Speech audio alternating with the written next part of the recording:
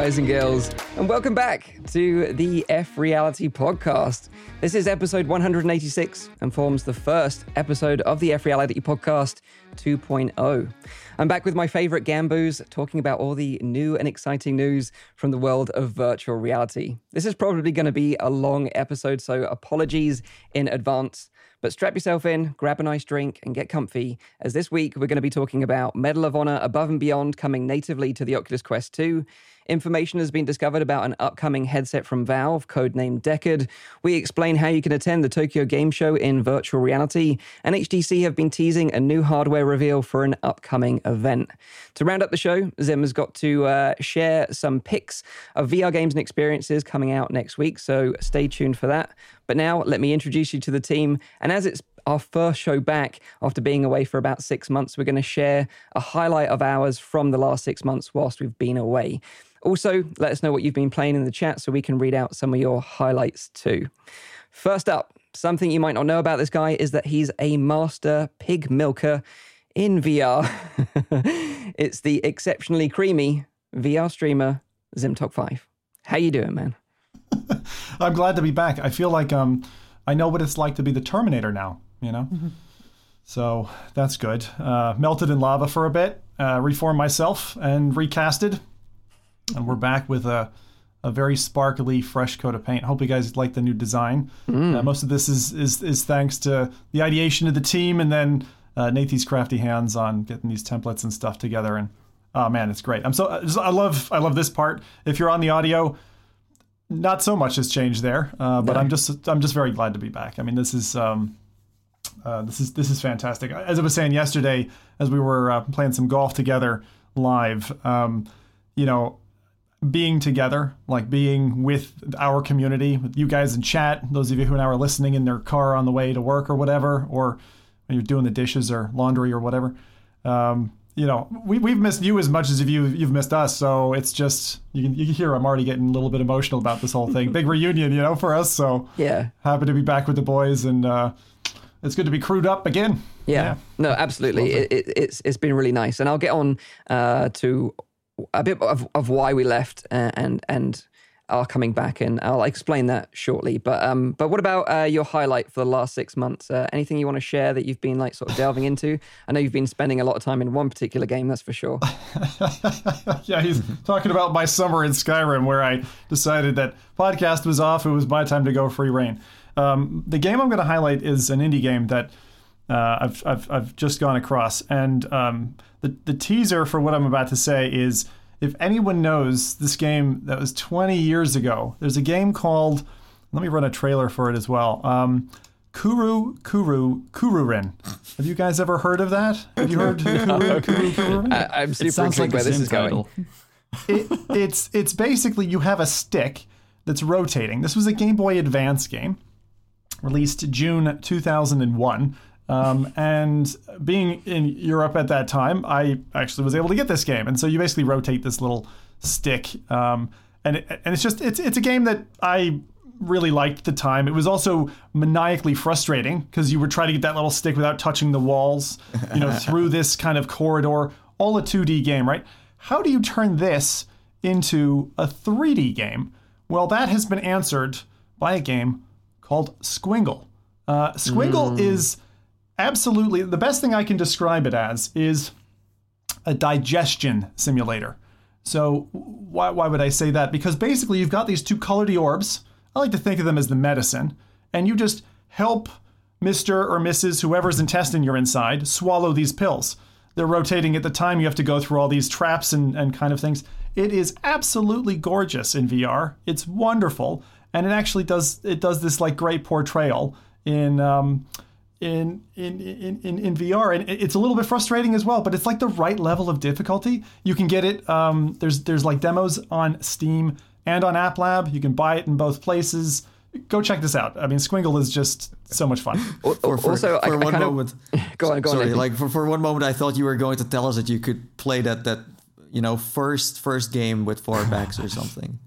Yeah, like Nintendo Game Boy Advance. But you can play it in 4-packs now. Yeah, no, thank God. But one thing I saw from the community, I think it was today actually, talking about Squingle, was Touge VR. He did like a mixed reality video using that game, Squingle, and it looked incredible. Yeah. So hats off to Touge VR. Cool. And if you want to go and check out some epic mixed reality, go and check out him on Twitter.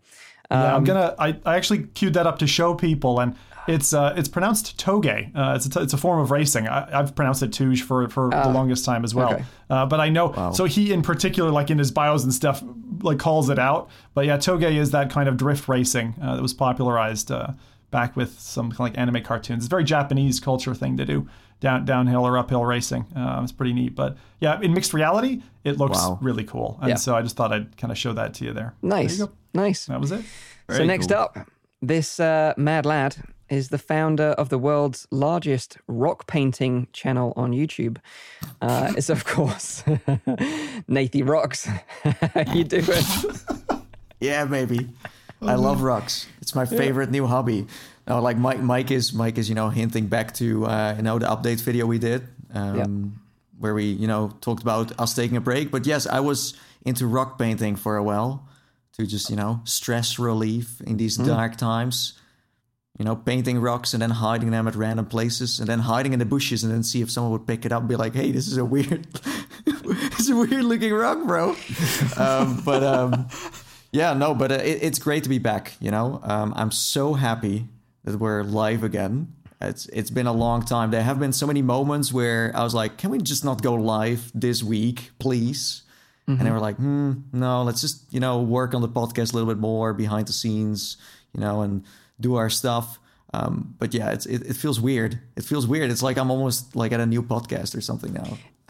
You get that excitement and kind of like nervous feeling again, because when you do it so often, you lose that a little bit. Yeah. But certainly coming back this time around, it does feel that way. The sort of the nerves and anxiety and excitement are all there. So that's really great. But what about your sort of highlight experience over the last 6 months? Anything you want to share with us? Yeah, so I think what has been the most interesting of the last 6 months within the VR scene has definitely been Space Pirate Arena or Space Pirate Trainer DX. Yes. But in particularly the Space Pirate Arena game mode, in where you can turn a basketball court or a tennis court into one big laser tag arena, and like seeing that launch on the Quest was like a blast, because it, reinvents VR in such a unique and like cool way, but also brings back room scale. I feel like we have been so used to standing experiences that this kind of, lets you explore this now. And there have been so many people who never really, left their little play spaces. But when you then go to a tennis court or a basketball court and you play this, it's fantastic. So you basically play 1v1 in different themed arenas. So in a warehouse, for example, an industrial warehouse, and you can just run around. You can duck behind stuff.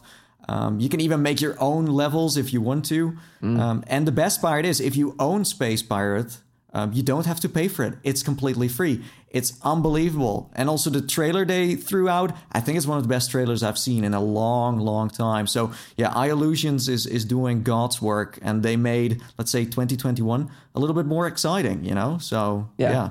I totally... life... I was just going to say, I totally agree. It was one of my highlights as well, but I've got something else I want to share. But I don't know if if you follow me on social media, you'll know that I had my appendix out. Had to get rushed to the emergency room one random Friday evening and had my appendix out that weekend. Yeah, it was crazy experience. But Space Pirate Arena was basically launching just a week after that. And I was just like, do you know what? I don't care. I'm going to load myself up with painkillers. I'm going to go and try this because I've been waiting for this all year. And it was just such an amazing experience in this kind of like tennis court that I hired.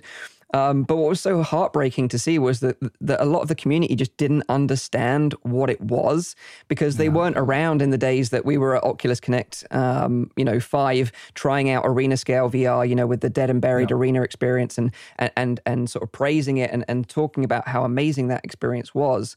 And they were kind of review bombing the game, and it just kind of really it killed me a little bit, and to see that response from the community. It's kind of like its biggest limitation is also its greatest strength, right? 100%, the fact that you need so much space is also exactly what makes it so awesome.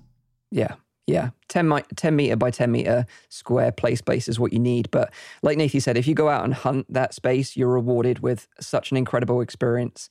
So hats off to the Space Pirate Trainer team. Amazing. I found it to be such like, and it really did take me back to like proper room scale. It took me back to when Vive was first dropping, and you're like, oh, this is room scale. And then you got your first taste of it in whatever game you experienced it, and you realized like, holy shit, we're at holodeck level now. Like this is upgraded. We're not sitting down. We don't have a controller in our hands. Like this is now proper virtual reality. And I feel like something Denny said on the show a while back, Denny Younger, was that game developers have had to kind of take a step back. People have stuck to analog sticks, and this is why I love when the iLusions team kind of held their ground after release and basically said, no, we're not giving you artificial locomotion. The whole point is that you're running around with your feckin' legs. Use your legs. And I mean, I got so lucky. I got lucked out so much. I mean, my yard is big enough that I can run around. And now, I'll be honest, I've tested that and I played that loads. And then I went and I booked different courts. I've tried a couple of different, like half a basketball court, in my opinion, is the perfect space because you have enough boundary around you to kind of have your bags to the side or spectators or whatever. And then just get on with a proper game and be able to really, really go at it. Yeah. And that's a game that you might like when I first tried it, I was like, why didn't they do 4-player? And then when you go 1 versus 1, like proper full on, you realize that there's no way 4-player would work. When you're going legging it around the court and sliding and all this kind of crazy stuff. But if you haven't tried it, it's like original virtual reality. You had to find somebody who had it. Yeah. Find the setup. Do this. Do it. Go get it. Play spa. Yeah. Yeah, totally. 100%. Yeah. It's worth the investment of time and effort, put it that way. Yeah. So that is Space Pirate Trainer DX. So next up, this guy is my Gambu and wants nothing more than to be in the Squid Game itself in virtual reality. But be careful because he doesn't play well with others. It's the one and only Rowdy VR. How you doing? Yeah. How you doing, dude? I'm doing great. It's the perfect game for me as well, since I don't like to play with others. I think that game like leans itself very well to it, and I've been great over the past couple of months. Although I've kind of gone through like my quarter life crisis. It's kind of like your midlife crisis, except for you don't have any money to buy stuff. So I picked up things that I could afford. Like for example, I picked up gardening, and I picked up some more cooking, and I bought like inline skates, and I've been like bruising my legs mostly. So that's kind of what I've been doing in this past 6 months. It's not as bad as Nate, I haven't painted any random rocks yet, but I'll get there at some point. But yeah, I've had like the biggest like VR highlight that I've had recently was when I had a friend of mine who actually never got to experience VR, and I know he's very much into space stuff, so he likes a lot of space games, and he is a gamer himself, but he hasn't tried VR gaming before. So I brought him over, and I hooked up the Oculus Quest headset, the Oculus Quest 2, and I got him through like the initial things, like like first steps, and like Beat Saber, and he was like, oh man, this is amazing, and like it's standalone. I said, yeah, but we can also hook it up to a PC, and he was like stunned by that. He was like, oh wait, so I can also play like PC games on this? I said, yeah, well, if they're PC VR games, you can. And I dropped him into Lone Echo, since it's coming out soon as well. So I wanted to get him hyped about something. I knew he was into space games and stuff like that. So I was like, let's just drop him in there. And he was like almost like I saw almost like tears running, down from my headset. But I told him not to cry because I didn't want him to screw up my headset. So I pulled him out there really quickly again. But yeah, that was an amazing experience. To get people to try out VR for like the first time is always it's such a it's magical. It's a magical moment. Like that was really amazing. Yeah, for sure. Nice. I also ask the chat like what they've been playing during our absence to see what kind of things popped up. And I saw that Sale and Maru finally finished Lone Echo 1. So I wanted to personally congratulate him because he'll probably be fully ready now for Lone Echo 2 coming out. Very excited about that one. We have Johnny Wells who played Pavlov Shack. It's like they all played the games that I've been suggesting and I've been playing for the past 6 months, which is kind of awesome. All they needed was a break, Rowdy. That was it. They just needed exactly a break from the podcast. Yeah. I saw something mentioned that I didn't know before. So that was from the Nerd Talkalypse podcast. The Nerd Talkalypse podcast. You said that the 1985 experience is a great highlight of mine. The 1985 experience. Pixel Ripped? Oh, that probably would be Pixel Ripped. That is probably which is good. It. Like, yeah. It's either that. It's not the only other one with like a date like that is 1970. The top-down shooter. What's it called? Midway. Return to Midway. Midway, 1972. Yeah. And a couple of others that I saw was I saw VR Buck just posting that he revisited Stormland. Endeavor One played Walkabout, the Game of Kings. That's also one that I actually don't know. Walkabout, the Game of... okay. I get it now. That was the Game of Kings. So it's like, what is the Game of Kings now? I thought that was... Because I recently read a book called The Way of Kings. So I thought like, is he meaning The Way of Kings? I love that experience. That's also a VR experience. Yeah, you're right. It is, yeah. Good. You mispronounced No, but literally you had me there a moment as well. It's like Mighty Coconut have just gone and they've decided to take up this whole Game of Thrones thing and they've gone, it's all stylized and cel-shaded. Yeah. He just clarified indeed, Golf also known as the Game of Kings. That makes more sense now. Yeah, that makes sense. Apologies. Yeah, nice. By the way, if while we're talking about Squid Game, I sort of hinted at it a couple of times during the intro there. If you've been watching it, it's an awesome show, by the way. Super weird, but really cool. If you want to play some of those deadly games in VR, well, you actually can now. The Rec Room community have been super hard at work again, and they've actually have their own version of the Squid Game in Rec Room, which is of course completely free to play. Or alternatively, you can sideload a version of the first Squid Game from the series, which is Red Light, Green Light, for the Oculus Quest, which is available through itch.io for free from a developer called RJ from Soaring Rock Studio. And what I'll do now, I'll drop the link to that in the chat so you can go and check it out. But that's completely free. And you can play some Red Light, Green Light with your buds. That's what RJ was doing, right? I love RJ's stuff. He's done a whole bunch of things in the past, actually. It's really good. He did that Go game a while back, the FPS on Go. I'm trying to remember the name of it. But... you know how popular that's become? Like, my kids knew about Squid Game from Roblox. There's a Roblox sub-game. And the funny thing that we just discovered today, my wife was secretly watching it, and I was secretly watching it. And, like, we have this rule where we have to watch shows together that we both want to watch. So, I don't know, we've got our own personal in-house Squid Game going on down here. Yeah, it's great. Like, Rowdy was the one that put me onto it, and then I just couldn't stop watching it. It was great. I am that sick, twisted individual of the show, right? You know? Yeah. It's super weird, but, like, it really paid off. I was super invested in it. So yeah, if you don't know who I am, my name is Mike, host of the show. My highlight over the last 6 months was, of course, Space Pirate Trainer DX as well. But the very close second for me was I Expect You to Die 2, The Spy and the Liar from Shell Games. I thought that game was exceptional. I thought it was like beautifully crafted.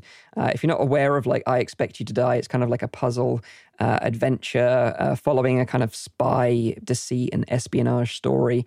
It's a really great series. The first one's great. Second one's even better in my opinion. And what I find so great about the game is the level design is so well thought out. And something that Shell Games shared when they were developing the original I Expect You to Die was that they would build like fake sets when they were developing the game out of cardboard, sort of lay it all out because it's a seated game. You just have to kind of reach out from a seated position. So they would build these sets out of cardboard so they knew that the interactions felt right and they were in the right spot for when they were developing the game. And I thought that was a really great way of designing a game in VR, was to kind of like, you know, basically lay it out in real life before they put it in the actual game. I think they call that brown boxing. if I'm not mistaken, because it's basically used cardboard to kind of lay it all out. Genius. But even some of the more meticulously designed puzzles are brown boxed, and you end up with this kind of really funny, mock version of what then ends up being the game. Yeah, and it pays off because all the interactions with everything around you is just so natural and feels right. Also, by the way, the game has one of the best opening sequences of any VR game ever made, with an amazing soundtrack and also some incredible voice acting from Will Wheaton as well. So yeah, that is definitely one of my highlights of the last 6 months. So if you haven't checked that out already, go and check out I Expect You to Die Too. You know what's the best part about this? Like, people were very excited about this game, but this is a seated experience. Yeah. And nowadays people are always talking about, but it's not standing. But this is like one of those moments where you're like, wait, seated is still, a great way to play VR games too. Absolutely. And sometimes it's just nice to sit down and relax and just soak up a game like that, Well, secretly everyone is sitting down all the time when they play VR games, but it's just, no one tells. Nathy exposed. I'm so not. I'm like 80% standing these days. Like, I used to be the seated guy because all you could do was seated, of course. But I still remember running I Expected to Die, the first one, and the devs kind of shouting at me, being like, "You got to sit down, Zim. Sit back down." And I did. But for this one, sadly, I tried to play it, and I got stuck on the first level, and I couldn't get past it. I don't know. It was either bugged or I'm probably just a muppet. So Will Wheaton he's playing Hagrid, right? No? Oh, that's not the same. No. You're getting very confused. I'm confused. Sorry. But the thing is with Zim never mind. The thing is with Zim, he's like the Duracell bunny. He's got energy for days. Like, if you meet him in real life, like, he'll just keep going. He doesn't stop. So yeah. Anyway. So before we get into the news, I kind of want to explain why we went on a break. Also why it's taken us so long to return. I think it's an important thing to share with you guys, so you understand what's going on, and we sort of build this relationship, and you kind of understand the situation we're in. Because ultimately, I think it mostly comes down to me. If I'm completely honest, I was just completely burnt out. We had been super consistent with the show for about 3 years, rarely missing an episode. And doing that is so hard, and I don't think people appreciate how difficult being that consistent is. And I just needed a break. And the other thing was with the pandemic kind of slowing down and the world kind of opening up again. I wanted to take more time away from VR and talking about VR and spend more time with the family. And I vividly remember being on the last episode of the show and saying, we're going to take some time out. It's going to be 2 weeks. But I just knew deep down, like, it was going to be longer than that. Like, I knew I couldn't commit to that promise. And it ultimately ended up being like 6 months away. And it's definitely something that, I should have talked to these guys about more, because I did kind of spring it on them that episode. Like, for those, we haven't really talked about this, but basically I told them that episode, like, we need to take a break, and it ended up obviously being this long. But I think, from this point onward, if I feel that way again, I think we're in a position now where we've discussed it internally that, one of these guys can take the reins for a little bit, and we won't, cut you off and leave you high and dry for such a long time again. And I also wanted to say that we've had such amazing messages from a lot of you saying, that you really missed the show, and that you're hoping that we would return. And I just wanted to say, like, thank you so much for that, because it really kind of like motivates us to get our asses in gear and, revamp the show and come back. And the funny thing is, we did meet up many times throughout the 6 months, and we did end up talking about VR and the industry for hours and hours on end. And ultimately, we should have just gone live, and they probably would have made great off-the-cuff unscripted shows, but I've still got them, Mike. I recorded those. That's a little do you know. There you go. But we're back now. We've got a fresh look. We've spent a lot of time to improve the quality of the show with a brand new look for the live stream. Nathy, Zim, and Rowdy did a great job on that, and I think it looks super clean and super fresh, and I hope you all enjoy it too. As we sort of start the ball rolling again with the show, we're going to be running it every 2 weeks initially, and then ramp it back up to weekly shows in the future, depending on what's happening with the VR industry. So yeah, just thank you, and let us know what you think about the layout in the comments. If there's anything else we can do to improve the show, please let us know, as we always appreciate feedback.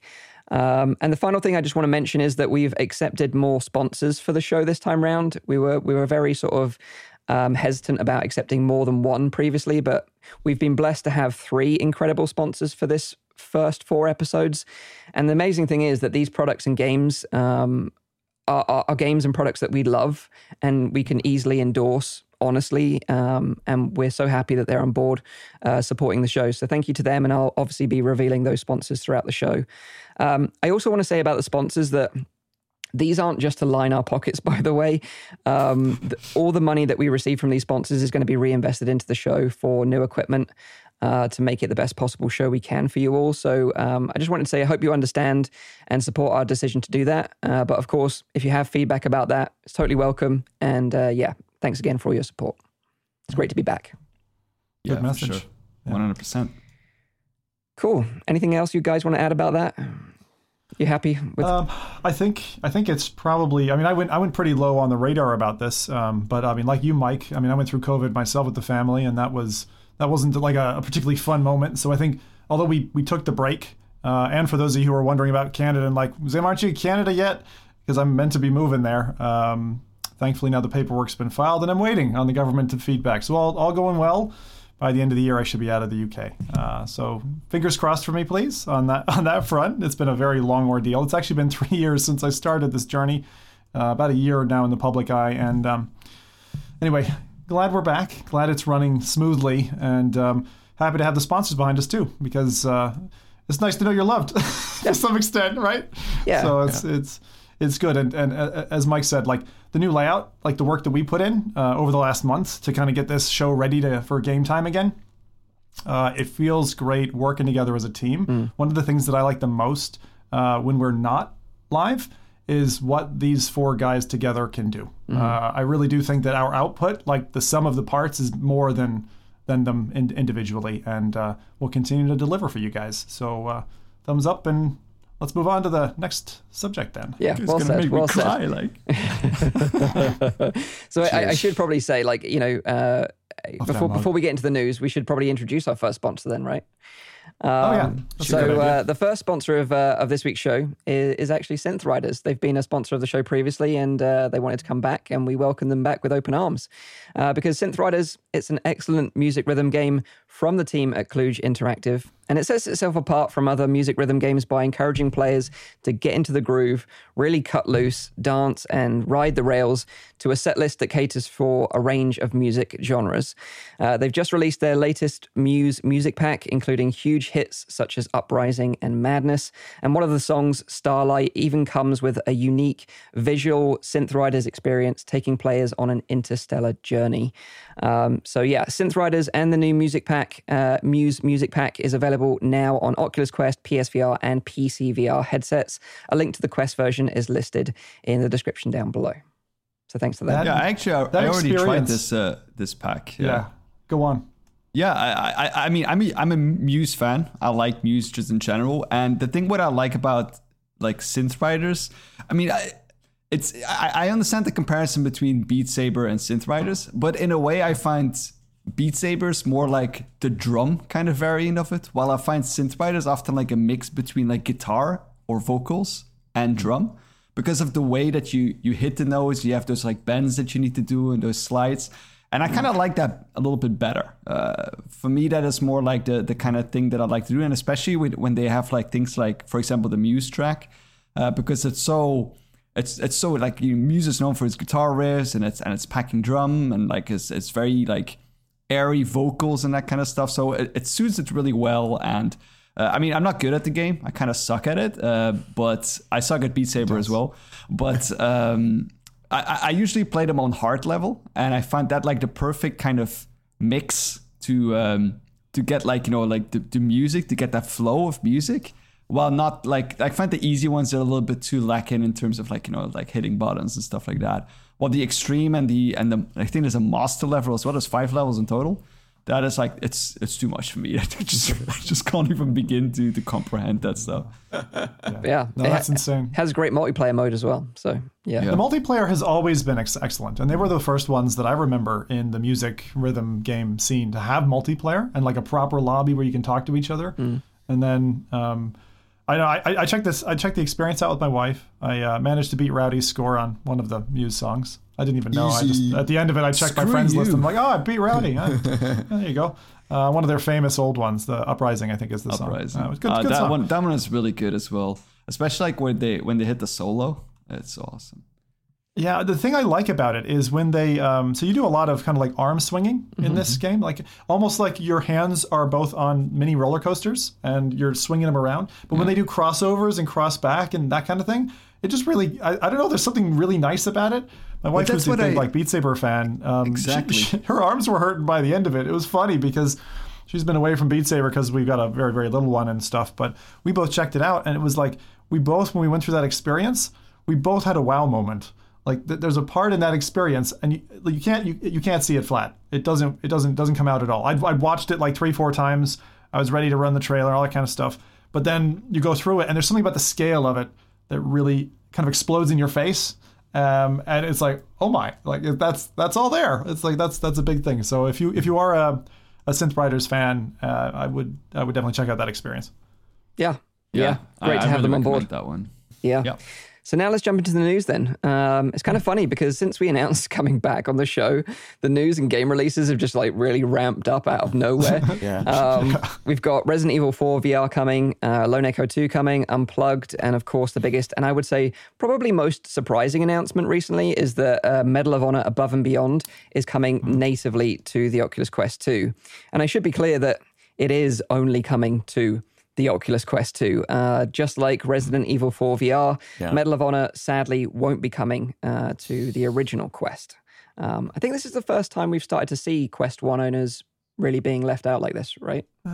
There were a couple of games. There was also it's not the very first. After the fall also had problems porting it over to Quest 1, so they were focused on Quest 2 first. So yeah, you can definitely see it kind of being in decline already, you know? And I do think it's going to be harder and harder, especially for next year, to recommend a Quest 1, you know? If you want to play the new stuff at least. Well, you can't. Even you haven't now. been able to buy them for such a long time. Well, so, that's true, but if you would buy a second-hand one, I would say. And I know that some people have been clinging onto their original Quests, waiting for like a next generational jump rather than take the Quest 2. But obviously we're going to have to wait a little longer to find out if that's actually going to be the case. But we're going to be talking more about our predictions around Facebook Connect and stuff like that in 2 weeks' time on our next episode. So stay tuned for that.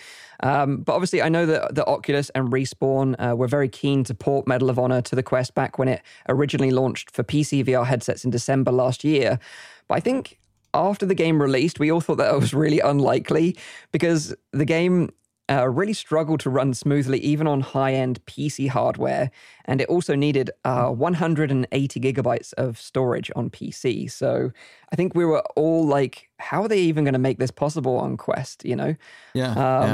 And then recently with Oculus, they ditched the 64 gigabyte model Quest 2, right? And they've now got this 128 gigabyte model instead, which is the same price, by the way. But maybe that was a push because of games like this are getting so much bigger now that, you know, you could probably fit this game on the original Quest 2 64 gigabyte model because rumor is it's going to be 40 to 45 gigabytes, but you're probably not going to be able to fit anything else. You need to play the first 4 missions, then uninstall and download the next 4 missions, and then you can... Well, you know, I can give them a tip. If they want to save up some space, they only have to delete Ollie because we found him very annoying overall. So if they delete this character... They're going to save 40 gigabyte character. Poor that's Ollie. what I'm saying. Good job done. Poor Ollie. Yeah. And the Easter egg, is the really Easter glad. egg going to be in there, Rowdy? You know? Like the what is it again? The gerbil? possum Gerbil? Easter egg the gerbil. Yeah, the gerbil. Gerbil. On the Quest. I want to see that. That's why I'm going to play it on Quest to see the gerbil. I'm very happy for the devs for this because, as you guys know, I'm a huge fan. It's still my number 2 all-time VR game.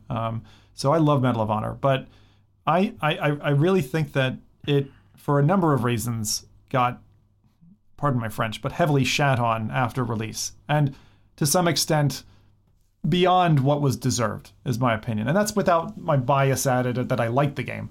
I just mean the production quality. Like, look at Sniper Elite, and then you compare it apples and oranges against Medal of Honor. I would say Medal of Honor is 10 times the game that Sniper Elite is. Like, and just on the table, right? Stack them up next to each other. So if you want a game that's going to be really exciting, an action game, then this is great.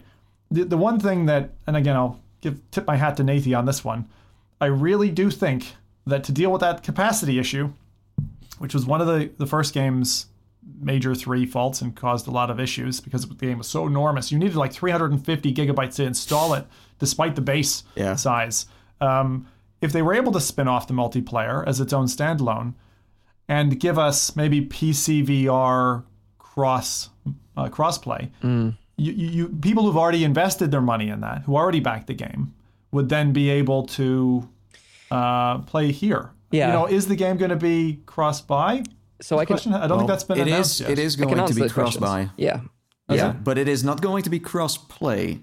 I know that, yeah. That's unfortunate, but I'm glad. So that means you bought it on PC, you're going to get it on your Quest, and then you can join into those awesome multiplayer levels. Caveat, though, if you bought it on Steam, you won't get it on Quest for free. If you bought it on Oculus, you'll get it on Quest for free. What a surprise. But yeah, you're right. You won't have cross-play between PC VR and Quest, which is a real shame, I think, because the PC VR side, is a ghost town. And it was a ghost town even a month after release. I remember GT and I jumping in and there was no one playing that game. Whereas I think on Quest... True. It will be a different story. I think it will thrive on Quest, that multiplayer anyway. Especially because... they did patch out those victory screens, so that's already about 20 gigabytes less. So they're getting there. Yeah. No, I was surprised by this because of the fact that Facebook has said that even that they wouldn't necessarily do much with PC VR anymore, they would still support it in the future. But this is not supporting it. This is actually excluding it. From because crossplay, it needs it, but I don't think anyone on PC has been playing the multiplayer for a very long time. I feel like after a week launch, no one was in there anymore. Well, that's I'm serious. If you are going to play it on Quest, the multiplayer is going to be a lot more fun than the single player. You're going to get way more play hours out of the multiplayer, if that's your bag of tea, of course. But overall, I do think it's finally going to shine. People are now going to discover that this is a very high quality LAN party in VR. That's what it is. So let's just hope that it's finally gonna live up to the hype. I want it to run well. I want it to run well. Yeah. I want people to recognize what's there. I hope they don't make any silly decisions like locking multiplayer behind. I don't expect the core game to change, right? And so the main game, you could hop into multiplayer straight away. Everything is unlocked.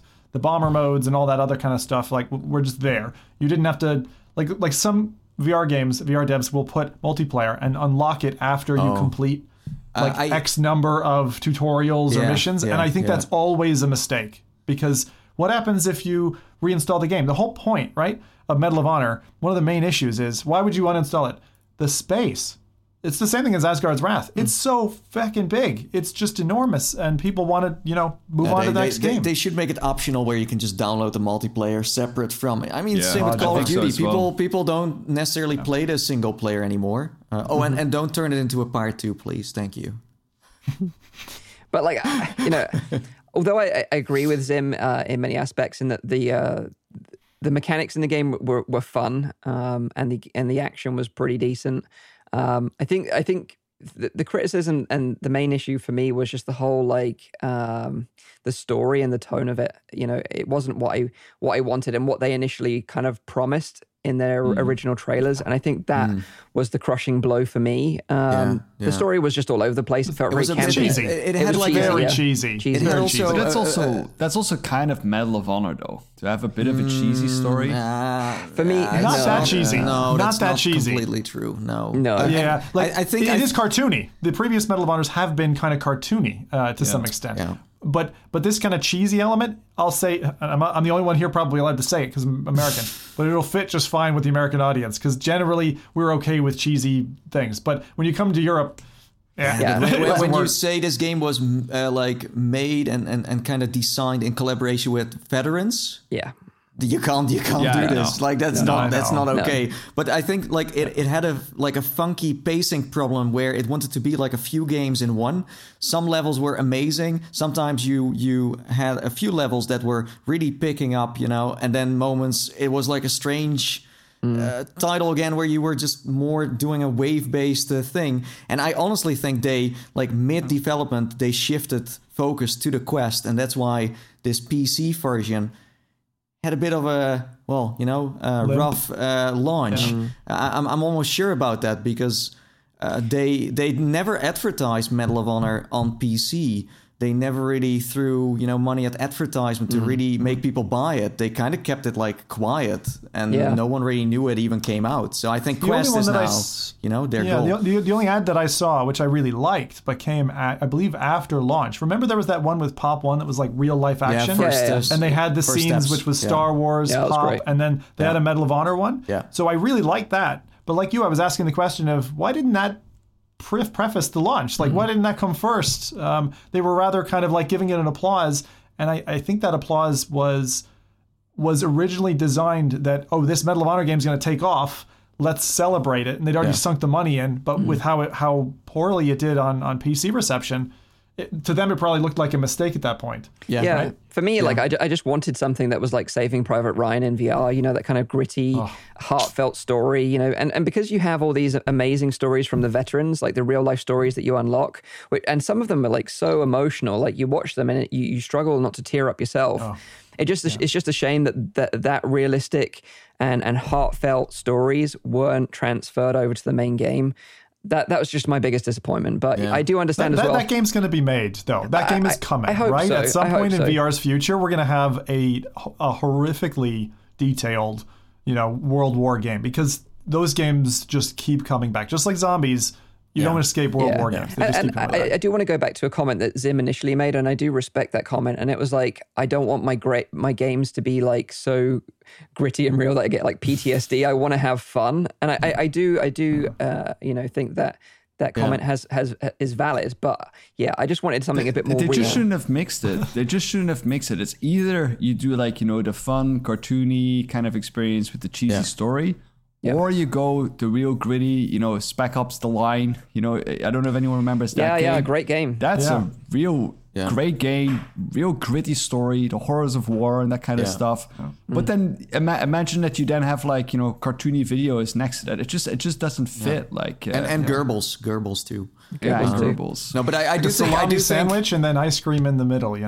I just was going to add one thing. So Mike, I do love games that sink me in terms of that way. Just not in the middle of COVID, right? Like that was a depressing enough period that I'm like, I don't want to sink further. Fair enough. But I do think it's going to be well received on Quest. I think this is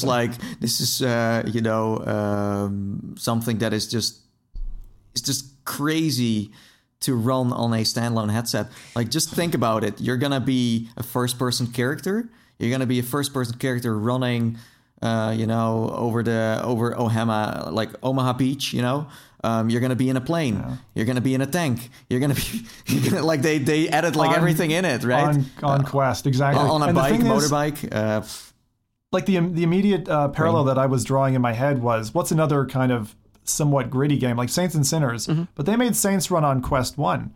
So with being able to cut that off and kick it down the road, sorry Quest 1 owners, I'm really excited to see what that bar means for Medal of Honor's performance. Because almost all the other games that we've seen, even like Space Pirate Arena, for example, really recent launch, that runs on Quest 1. How well does it run? It runs pretty well. There's not much of a difference. But this one, even getting it running on Quest at all is an enormous... It's impressive. I think Facebook has created a problem that they didn't know about, because the games are becoming bigger now, and they launched a 128 gig. But the thing is, you can't also now exclude 64 gig owners. So they have to be creative, because, this is Medal of Honor, but there's more coming. There's also Assassin's Creed and Splinter Cell. And you could say, like, if it barely fits on there, then they can pass. But come on, man, you also want to record something or make a screenshot or have 2 other games on it. You can't just expect people to just run one game on it and that's it. So I do hope they're gonna be able to like shave off some gigs, because man, like 64 gig came out a year ago, and now the games don't fit on it anymore. About the recording at the same time, because there's even more. I mean, you can see it multiplying now, the number of kind of VR creators. Think about that. So if there's a new headset launch around the corner, think about your storage capacity, because exactly at the point that Nathan's mentioning, it's this wonderful balance, this dichotomy of like games taking a lot of space, and then don't shortchange yourself on storage. Well, I mean, That's to not be a good fair, idea. we don't know what the size of the game is going to be. You know, we don't know what 40 kind of to things that they 45 have. gigabytes. We do. Yeah, they we commented. do? Oh, okay. Midderin Yeah, from Oculus commented 40 to 45 gig. 40 to But if they, 45. what okay, what I'm saying is, if they knew that these games would become this big, they would have launched an Oculus Quest 2 with 128 gigs and not 64. So I think these were like last minute changes of like, oh wait, so the developers just told us, well, they're working on Medal of Honor that it's going to be this big, but we expected it to be 5 gigs. You know, so I'm sure they're like, oh shit, we gotta change this up. I think those two things happened circumstantially. I don't think that they planned an expansion in response to Medal of Honor launching. But just general game size getting bigger, I think so. Because even a 128 isn't very large when you consider the operating system. You're probably left with roughly 105 gig. 45 gig is still a third of that space. That's enormous. It's enormous for anybody, let alone the 64 gig people who get to pick the one game. So we've got like a crazy super chat from Ken Bossack. And I just kind of want to give some space for his questions. I want VR in-game assets as NFTs. Bros.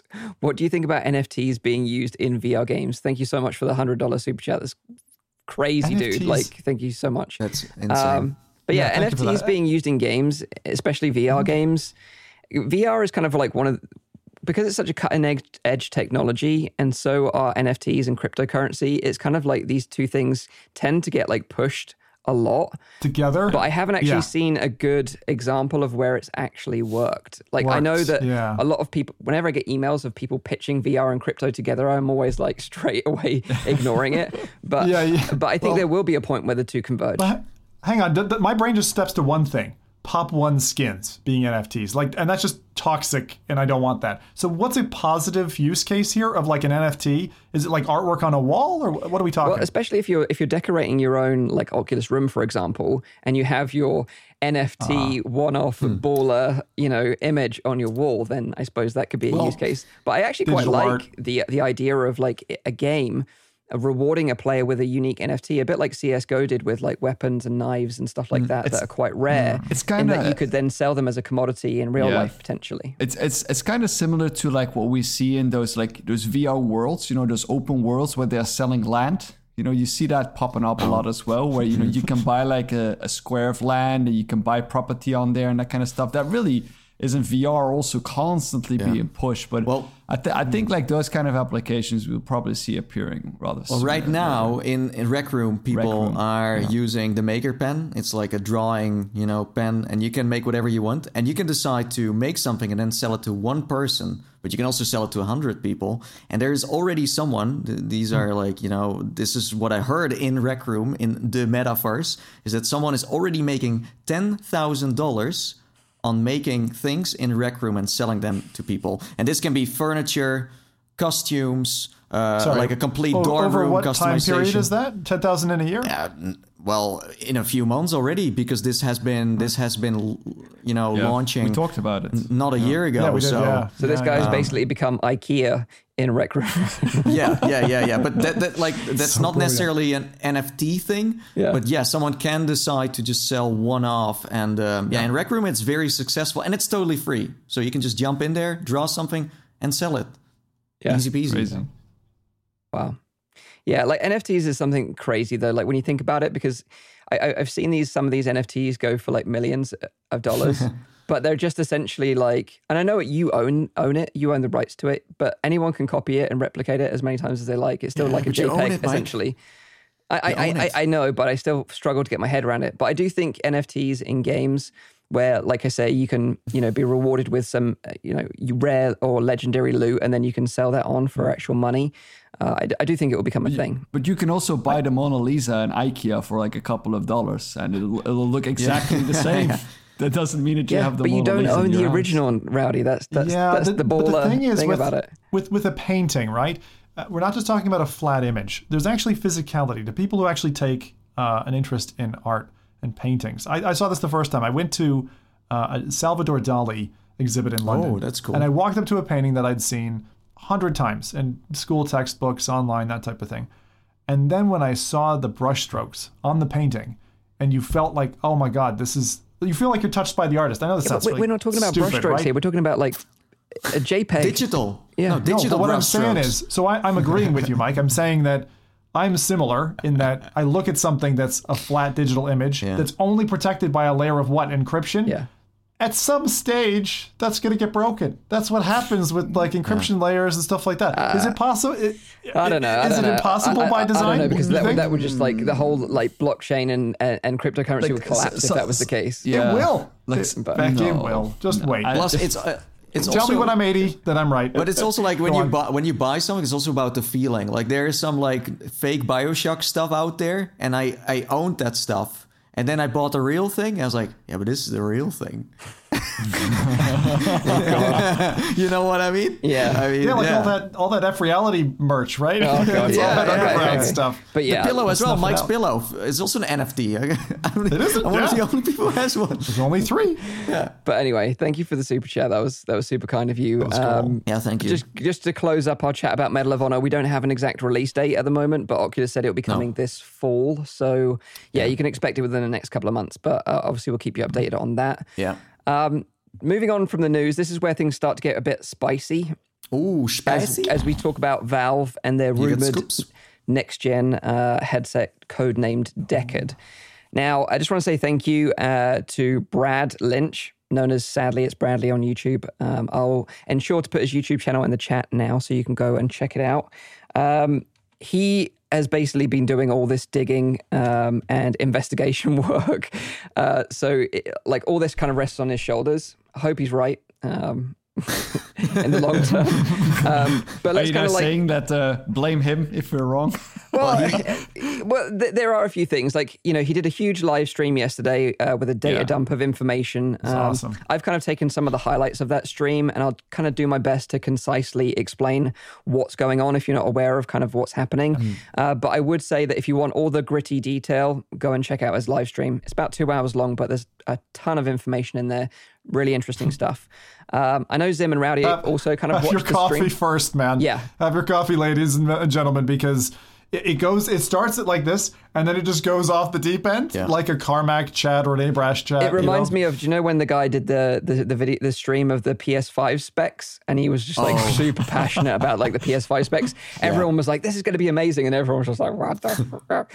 It was a bit like that, but like Small for brain. my little pea brain, like I didn't understand much of it. But Zim and Rowdy also watched it, so if I'm going off track, then you can put me back on the rails. Sure. So before we get into chat about Decade, I just want to give you some context about the stuff we're going to talk about, because a few months ago, Valve announced the Steam Deck. And if you're not familiar with what that is, it's a portable handheld PC device that kind of looks like a beefy Nintendo Switch. Yeah. But the idea is that it can run full-fat PC games natively. Which in itself is an awesome concept, right? A couple of us have pre-ordered one, I believe. I think me and Nathy did. Yep. Did you? I did. Oh, you did as well, Zim. Okay. Yeah, the full one. Oh, nice. Okay. What are you gonna wait a whole whoa. year for? Oh, No, wait. Big flex. Wow. Baller. Okay. Yeah, he's been selling his NFTs. That's like 600. It's like 600 for it. It's too expensive, but So yeah, that the device is dropping for some if you got there really, really quickly late this year or early next year, or if you're like Zim, went full hardcore on it, you're going to be waiting a while. But ultimately, the Steam Deck, it runs on a Linux version of SteamOS, but it will also be able to run Windows natively to play PC content from other platforms like Epic Game Store, Origin, Uplay, because it's designed to be open, right? It's an open device. You can use it the way you want to use it, which is a sort of a thread that I want to push going forward. this is going to be a very interesting part of the podcast because we have Bradley Chan in chat. And cool. So it means that anything that you get wrong, Yeah, he Brad, can just call me out straight away in the chat. Yeah, but yeah, give him a kick. thank you for joining us, Brad. Really appreciate all the work you've been doing. So in relation to Steam Deck, you know, early reports from devs, because they've been sending out dev kits, and they've been very promising, you know, and a lot of like positive feedback from the early sort of hands-on that devs have had with them. Even high-end games running like 30 frames per second natively on Steam Deck, and we're talking like super beefy games as well. So you know, that's impressive in itself. So when Steam Deck was announced, there was a lot of buzz as to whether the Steam Deck was capable of powering a VR headset like the Valve Index or possibly even a Quest 2 wirelessly. Well, some early devs are people from the VR dev community, like Denny from Cloudhead Games, for example. And he's been experimenting with it, and he's connected up a Valve Index to the Steam Deck using like a kind of hacked together nest of USB-C adapters and stuff.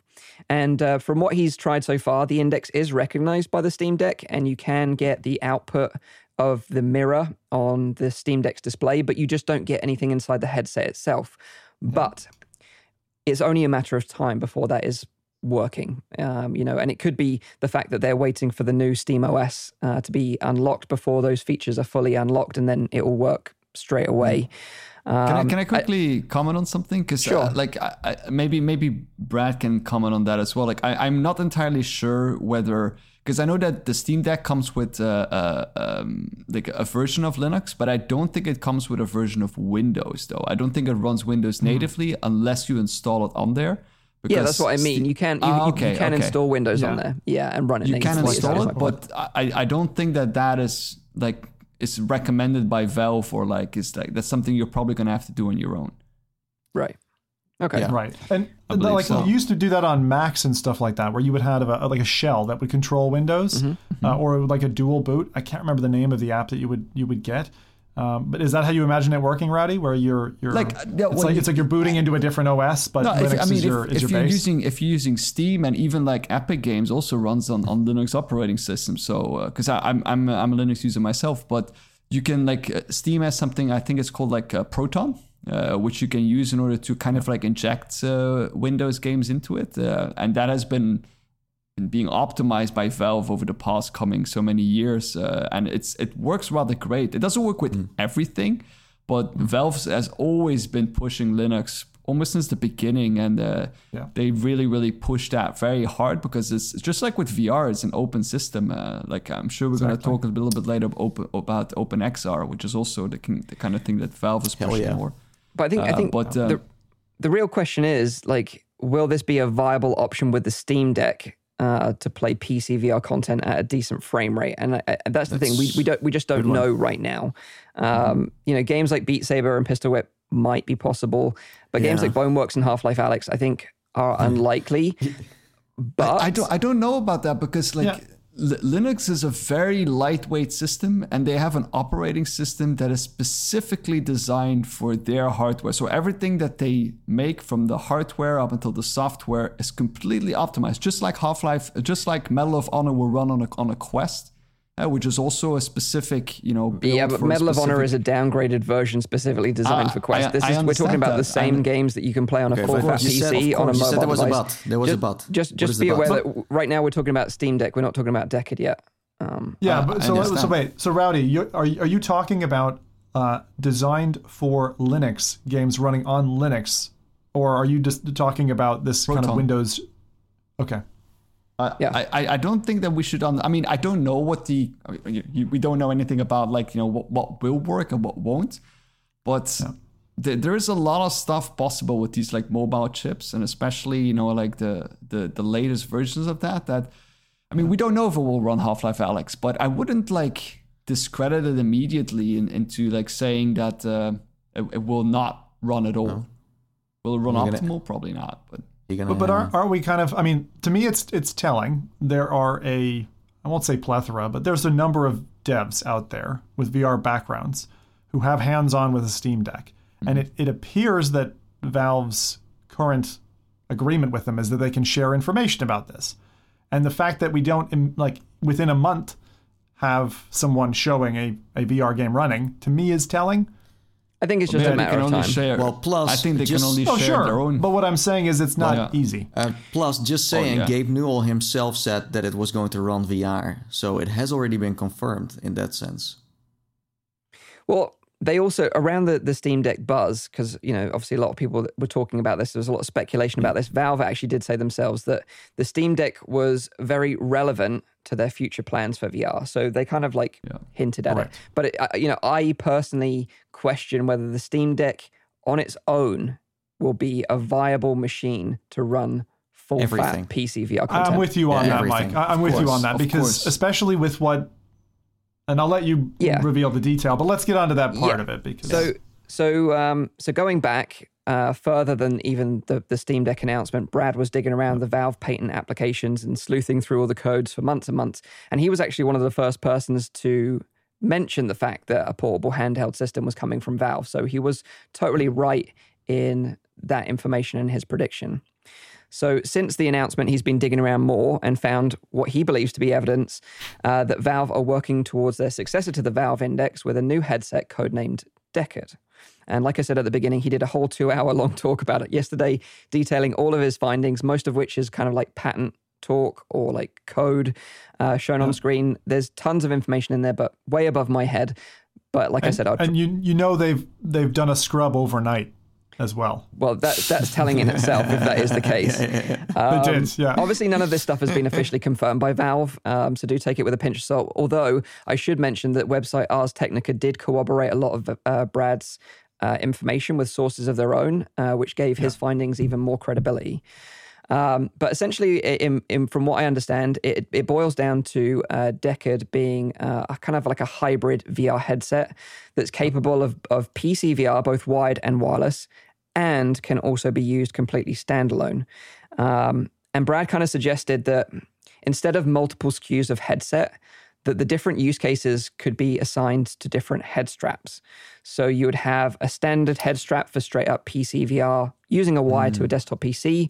You would then have a strap that contains like a WiGig 2 chip with dual antennas for like super smooth wireless PC VR, beyond what's capable of like current WiGig, with the Vive wireless adapter.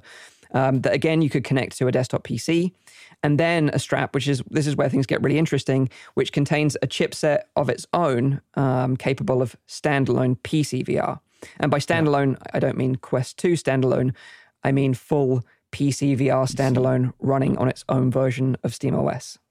And that's the most compelling, like in the models that we're talking about. I think they were calling split rendering and things like that. But the fact that you would have the compute power, we've talked about this before. We even saw Oculus play with this with Quest in the earlier versions, where they had a PC compute at the back of the head.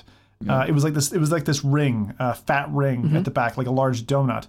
And that's what you see here. But even some of those patents look like a Steam Deck hanging off the back of the headset. And so it might tell you that the PCB, the actual electronic circuitry that they've printed for the Steam Deck is repurposed in a head strap that then connects from the back and gives the compute power. So you've got the display in the front, the compute power at the back, and that merger meaning that you've got a modular setup where you can just discard the back or upgrade it or whatever. And that's just that just blew my mind. I was like, okay, that's smart. At the same time, that is the part that made me doubt it a little bit more. Even though I personally believe for like all the arguments that Brad put forward, and I do think there's very substantial evidence for it. And he even brought it up himself. As you're looking at patents of things that are being developed, but that might not see the light of day in the end. Even though like the things he put forward are like, to me at least, it seems like he put in the work and he put in the evidence in order to prove that. But at the same time, what could happen is that some of those prototypes just get scrapped and they don't see the light of day, just because they want to have all those different models in there, so that the one that they ultimately maybe there's only one that they go for. Like, we don't have we don't know, of course, even though I think what Brad brought forward is probably likely. The idea of modularity is a really interesting one. And I think the fact that it's a headset that can cater for many different use cases and needs, I think is smart as well, because you don't want to just sell the all singing, all dancing model and market that to everyone, because it's going to be very expensive. But it comes with a level of complexity that we have, that we've brought up on many different devices before. We've talked about that before in phones as well, that you have modularity in phones, that you can replace certain elements of there. But the engineering that goes into that, if there's a company that can do it, it's probably Valve. Like their kind of software and hardware engineers are amazing. Isn't it though, like the Pimax issue though, right? Yeah. I'm kind of backing what you're saying, Rowdy. Like, how consumer ready is the concept of a modular headset? Like, I've got this screen, I'm going to put this part, I'm going to buy, how many pieces do I have to assemble with this? Isn't that I don't think it's challenge? A case of like, you're swapping out displays or anything. It's just a case of you're swapping a head strap. And I think, that's probably the least friction. With a computing unit. Yeah, I think that's the But least friction. this is also what Valve wants to do. They want to innovate. They want to make something new, you know? And if you see the PC VR scene right now, well, most of the headsets that come out kind of do the same thing. This is very challenging, but if they can make it happen, then they set, again, a new standard for what you can do with VR. This is exactly it. Like, what if, so you could buy, again, just thinking about how Valve thinks, like, if you could buy, like, just like right now, you can buy, like those Steam machines. You could buy a Steam machine from multiple manufacturers, and they have control over their own specs. It starts to become kind of a nightmare for developers then, because you don't have a fixed platform in terms of compute power. You might have a low end, medium, high, different companies manufacturing the back part of the headset. No. I don't think that's the case. I think it's just a case of like there will be PC VR like from desktop, and that is it. Like it's not a case of downgrading it. Like what they're saying is they're trying to make this Deckard headset the Steam Deck of VR. So essentially, you're playing full fat PC VR content, but on this standalone device. But I think what Zim means is with upgrades, right? If you like 5 years down the line, they bring out a new computing headset. But I don't think Valve are going to open this up to third parties. Is my point. But they said this with Steam Deck. They said with Steam Deck that the platform they're going to open. Like other people can create Steam Decks. They said that in their original intro. Okay, well, I'll be interested to see that, but that certainly wasn't mentioned as part of his stream, from what I understood, anyway. But what Brad did have... From Brad's stream? No. No. But what Brad did have access to was an unreleased version of SteamOS 3, which referred to the codename Deckard, and also hinted at one of the headsets, one of these modular straps being powered by a custom XR chipset from Qualcomm. I should say Qualcomm. I love that. And this, of course, like having a standalone PC VR headset, like the Steam Deck of VR essentially, would of course remove a lot of friction when it comes to PC VR, meaning that people could buy this headset to play PC VR content. They wouldn't require a full desktop PC or a laptop, as all the processing power would be built into the headset itself. And I think that is a super cool concept, and I'm all for it. Further to this, Brad kind of detailed a feature called split rendering, and sort of Zim kind of hinted at this a little bit earlier. And what he was explaining was that sometimes this standalone headset might not be able to push all the processing power, and it might get a bit overloaded with a lot of the work. So what it can do, using this method called split rendering, can offload some of that processing power to another device. So that other device could be a desktop PC, could be a laptop, could be a tablet, could be a Steam Deck. So you could these products could work in tandem with each other to make the experience better. And I do think that's a really interesting concept. Like in serial, like force feedback. no, rumble the back of my head, please. 4 Steam Decks in stereo, hook them up. I don't think it'd be multiple, but yeah, no, of course single not. Other devices that you could connect to. Isn't that a bit what we saw with HTC when they showed a, let's say, mobile phone connected to the headset, powering that? Although it wasn't split rendering, yeah, I get your point. Yeah, they were talking about tethering to other devices. That's a really interesting concept that we've never really seen explored in the VR space yet. You mean the Pocket Mobile that's actually driving a dummy display? What was that? Is that what you meant? So a cell phone or a mobile phone that would be in your pocket, cabled to your headset, with a display where there's no computing power in the display. You just have... So Brad hinted at like tablets, so I suppose mobile phones could be in the realm of that as well. But like what you're saying is like offloading some of the processing. Yeah. Sorry. I was talking about what Nathan mentioned. No, so I meant older you could model use another device to add more power to it. Well, I think the HTC model wasn't that originally. It was going to be... No. They never said what it was. They just showed it, but they never came back to it. Okay, they never explained it. So we just mused that maybe it would be driven solely by like a mobile phone or some device out external. But this is really cool because it's basically saying, let's share the load. And when I heard this, I was like, okay, so you could have conceivably a Steam Deck and then a headset that's okay, like let's say Quest equivalent, Valve's Quest equivalent headset. And then you're able to connect it into a Steam Deck and use that processing power to run the things that are running off of the Steam Deck to basically give it the boost it needs with both of those compute powers glued together to run full board VR experiences. It sounds PC very VR nice in theory, but I know the applicability is it's not easy. Well, think about SLI. Yeah, right? Whenever you try to share the pipeline, VR right now. Yeah.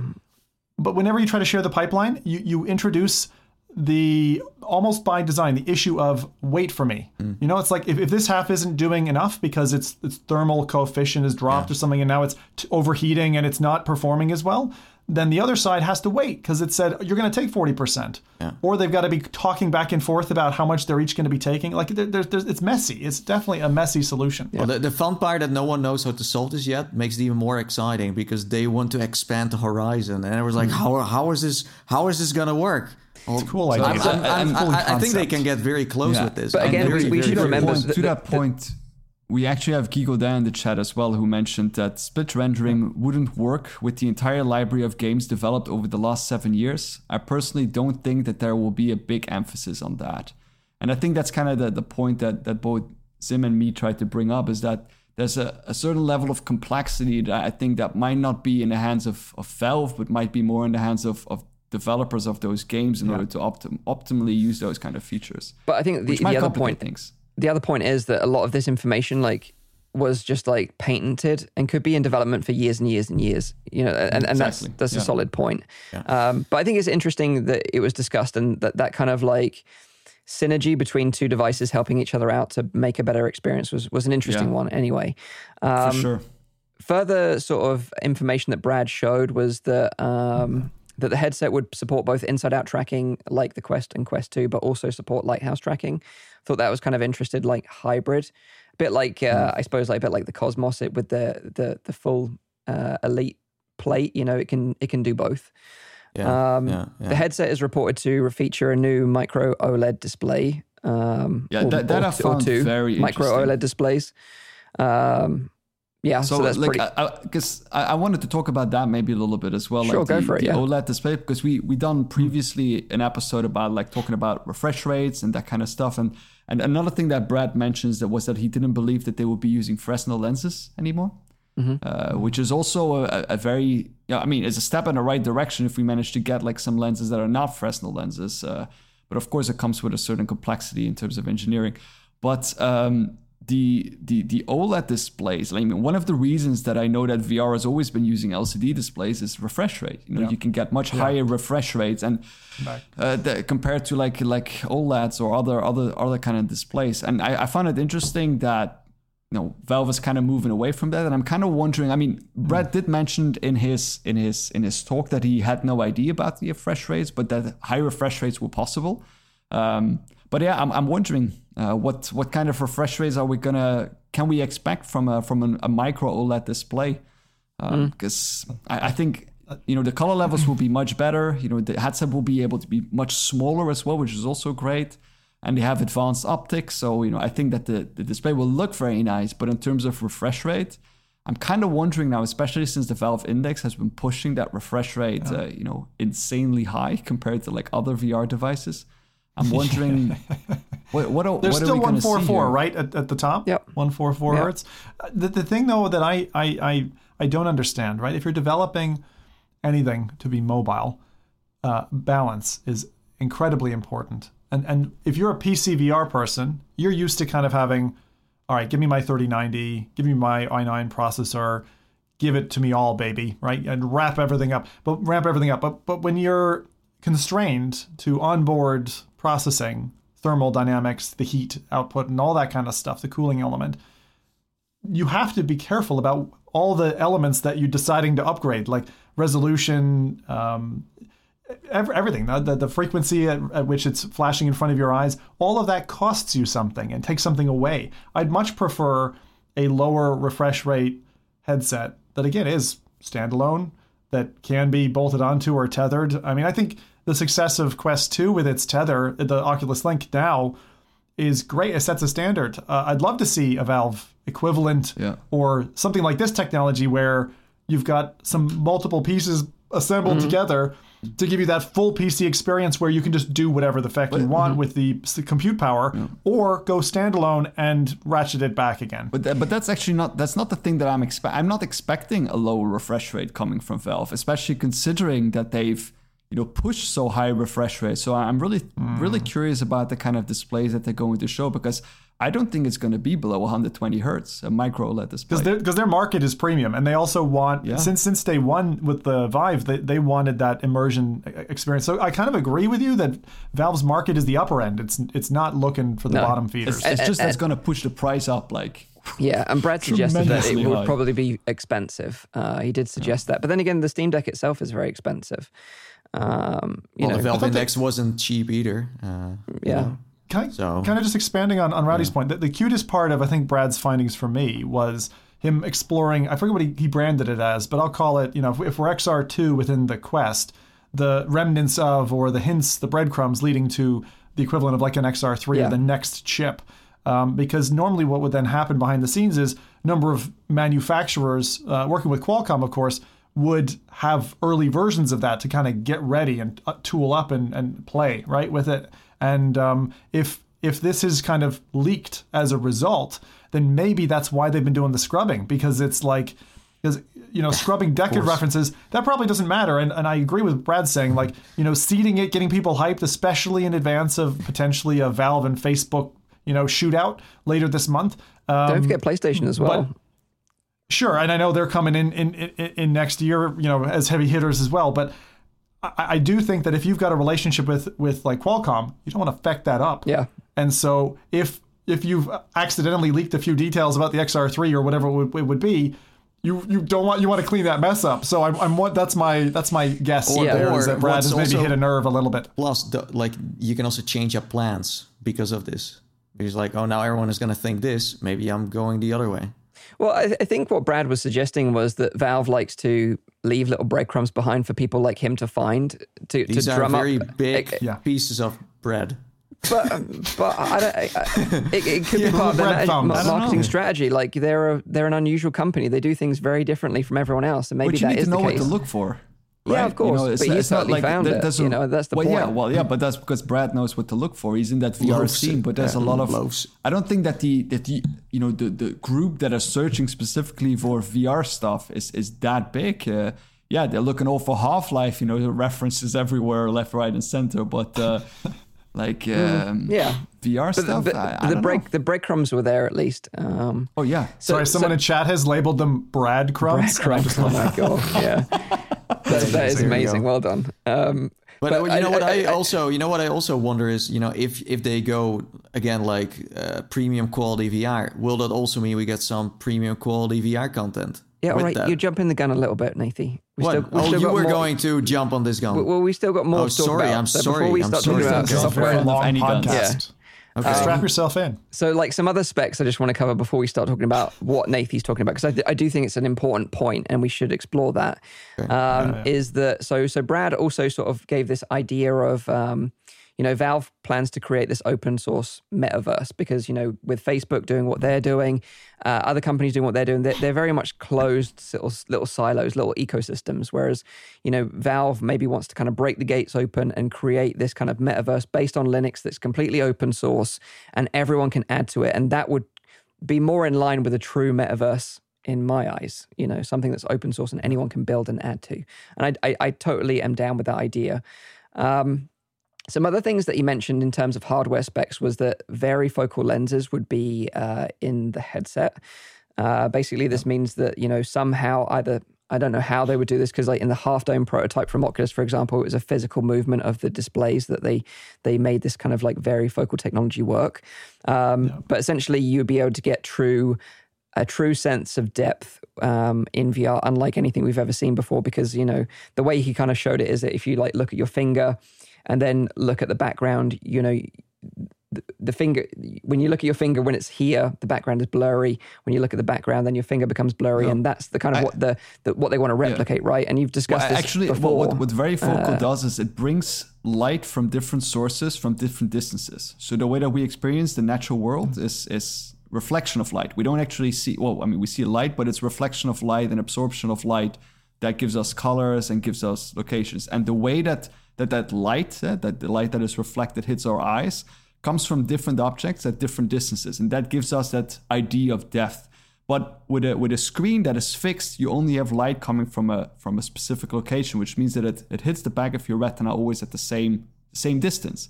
But if you have a varifocal display that moves back and forth, then it can simulate that like kind of perception of light coming from further away or closer sources. Yeah. So that's what the varifocal I think display the thing is with this one headset, of the problems. Yeah.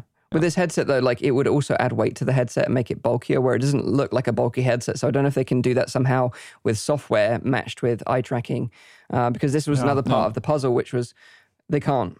You're saying no, because but if it was baked into the game, I mean, no. No, because the specialty about the varifocal lens is that the light hits your eyes from a different distance. So as long as the display stays at the same location, the amount of light will always travel the same distance to the back of your retina. If you move your lens back or forth, so it would need physical movement of the displays. It would need physical movements, as far as I'm aware, at least. Maybe. Okay. I mean, I'm not a vision expert, but that's as far as I understand about actual varifocal lenses. Right. Yeah. That the lens because what he was talking about was that would be combined with eye tracking. So the combination of eye tracking and varifocal displays would be something unlike we've ever seen before. Because those two have like very different. Those two have very, very different benefits and detriments. And I think that varifocal for me it's like when I first saw the Lighthouse space stations, and I thought, oh my God, these things have moving parts, and they're moving, many times a second. Your mean time before failure, MTBF, drops right off because anything with moving parts, it's operating at a high frequency, isn't going to survive for a long period of time. And it's just an engineering kind of fact, or you have to engineer it to this the level that it can operate for a long period of time, and then you've got other concerns. So in a headset, varifocal lenses can't exist without eye tracking, because the way that the object that your pupil is looking at needs to be set in a certain distance.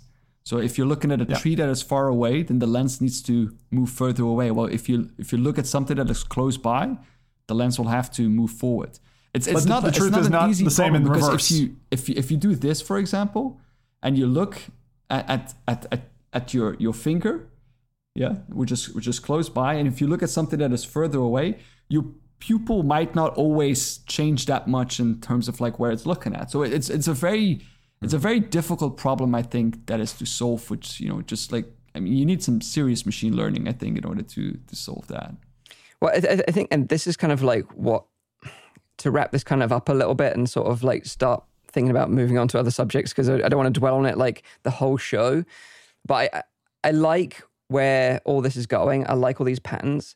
I think all of these things combined in one device is very optimistic. I think we might get some of these features. I think we might get a few of them, but I don't think we'll get all of them, because I just think it just sounds too good to be true at this point. Like it's almost like everything we've ever dreamed of, right? I don't think it's too good to be true, because Brad also brought up a good point that another way that you have varifocal lenses that don't move is basically when they have like different kind of like I don't know how to explain this, but like you have like different layers that kind of light up. So you don't have to move the lens and back and forth, but you have like fixed, like for example, close, medium range, and further range. And depending on like what you're looking at, like that gets activated. But that would mean multiple displays, right? Multi displays, and I don't know if you need it's the light that needs to hit differently. So I don't know if that's also possible with the lenses itself. But I think my point is that, we're talking about a headset that's potentially standalone. It's got varifocal displays, got eye tracking. Yeah. It's got like opportunities to have WiGig. And I would like, it sounds like the perfect headset, in many ways. It's next gen. It is. It is very next gen. Personally, I just want to keep my hype meter in check, because we've talked about headsets like the Half Dome prototype years and years ago, and it still hasn't come to fruition yet. So I kind of want to just put that out there, that I completely respect Brad, and I think a lot of what he's found is genuine, real stuff. I just don't know if it's going to be something that we see imminently, or it's long-term visions that Valve are going to be doing for future plays. One thing I really want to talk about, and I think this is super interesting, is like the name itself. And this is something that Brad kind of touched on. Before you jump off to the next subject, and I want to hear your enthusiasm about the name, which clearly isn't a Diablo reference, is just eye tracking. He put a lot of kind of weight into saying that eye tracking is now that it's a feature, It shouldn't go away. Headsets should have it as a standard. And I'm curious because you and Nathan have experimented with those kinds of headsets.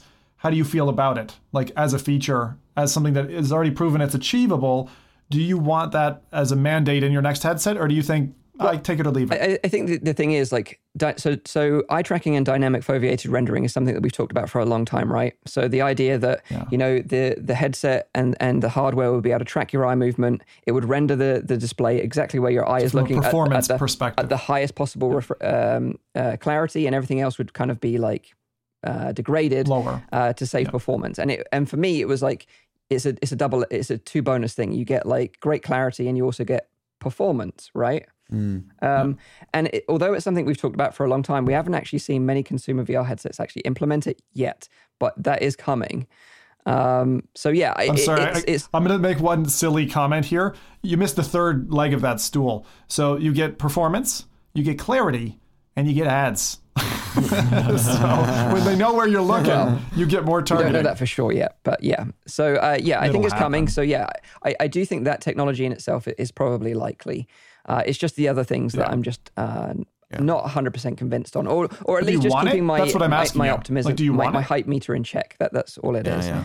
I think that, the best part about all of this is that we're finally talking about the PC VR market again. Yeah. Because we're talking way too much about the standalone market. Yeah. The Oculus market, No, I totally agree. But to talk about the name, because I do want to touch back on what Nathan said earlier as well. The name, and Brad talked about this at the end of his stream, and I found this probably one of the most interesting things, just because I'm a bit of a geek and I love this kind of stuff. You're a geek? Oh, yeah, totally. Really? But what he said was, obviously, the name Deckard comes... He says is a reference to Rick Deckard, which is a character obviously from the movie Blade Runner, which came out in 1982. Yep. Amazing movie, by the way, if you haven't seen it already. But what's funny about the name Deckard is that, so he was a cop, a police officer that was hunting for replicants, which are essentially androids, right? And the year that he was posted to this role is actually 2019. According to Brad, 2019 is the year that Valve started working on this Deckard prototype. So there's kind of a little link there. Ooh. But also, and this is where things kind of really get interesting, is that so because it started in 2019, and obviously Deckard is hunting replicants, which are androids, we know that the Oculus Quest 2 is an Android device, and was this kind of like some hint at Valve, hunting down what Oculus are currently doing with their Android devices? That's hilarious. But, and this was the clincher, a bit of a movie spoiler here. At the end of the movie, it's questioned whether Deckard himself is a replicant.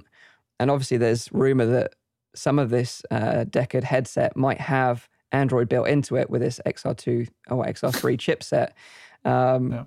So is it a case of an android hunting an android?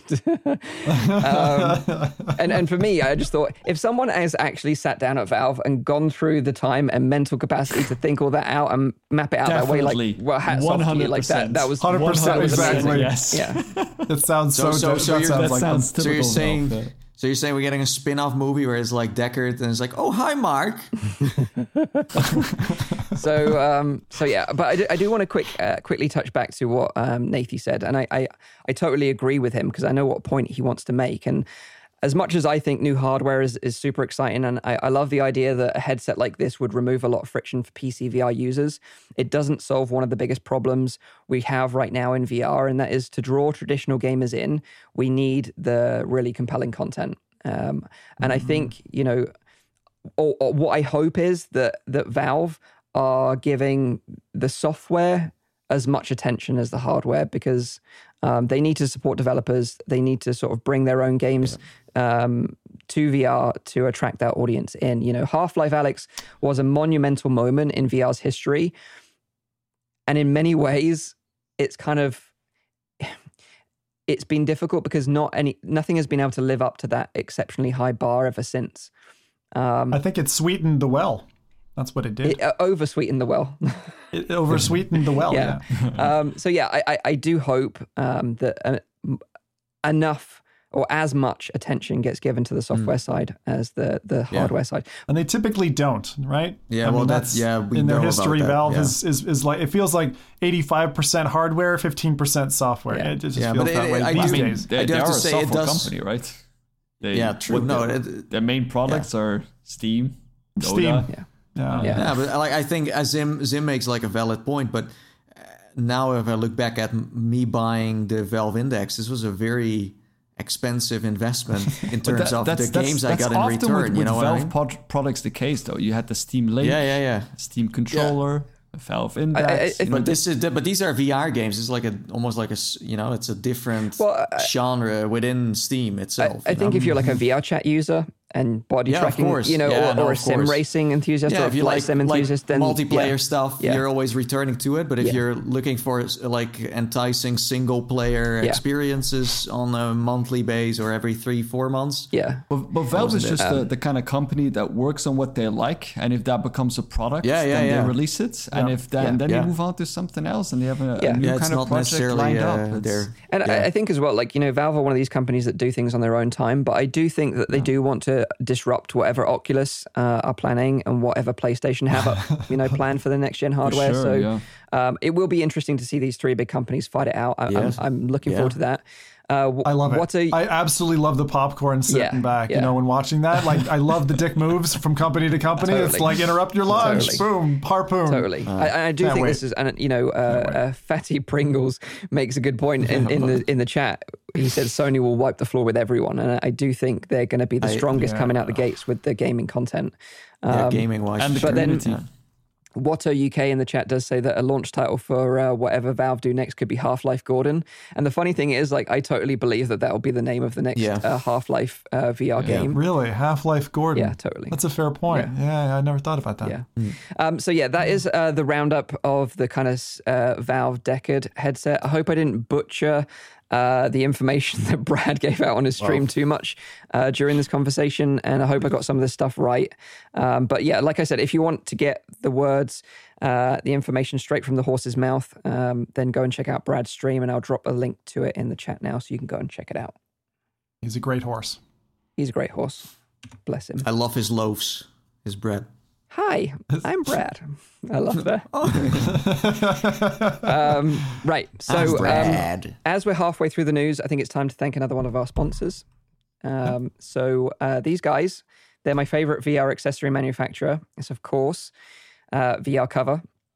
Now, VR Cover, they have a range of VR accessories for pretty much every consumer VR headset available on the market. So regardless of what headset you have, they will definitely have a product for you to level up your headset. For the Oculus Quest 2 in particular, they have these amazing textured controller grips, which ensure your controllers are secured in place by using an adjustable strap running over the back of your hand. Kind of very much like the Index controllers are strapped to your hand. Very comfortable. I use them all the time. I also like to personally pair them up with these kind of like stealth halo protectors, which provide some additional protection against knocks and bumps without compromising on tracking quality. And of course, they have full replacement facial interface kits to make your headset more comfortable, allowing you to play for longer. So check out the range of accessories to level up your VR headset using the link in the description down below. You're basically wearing the entire store. Yeah. No, the thing is, like, I do use these products every day I know. myself. Same here. That's why I'm happy to endorse for years. But you know, my favorite thing that I use is like the cushion that you can put in your head strap on the back. Oh, the Elite strap pad. That is just amazing. It's my best. That that thing. Yeah, best friend. It's so funny because it's like, I had the Elite strap normally, and this is like, it just fits like a sock over and it just gives that extra bit of cushion. No, it's very nice. It's nice. Weird. Yeah. It feels really strange buying anything for the Elite strap because you just know that it's fragile fucking thing.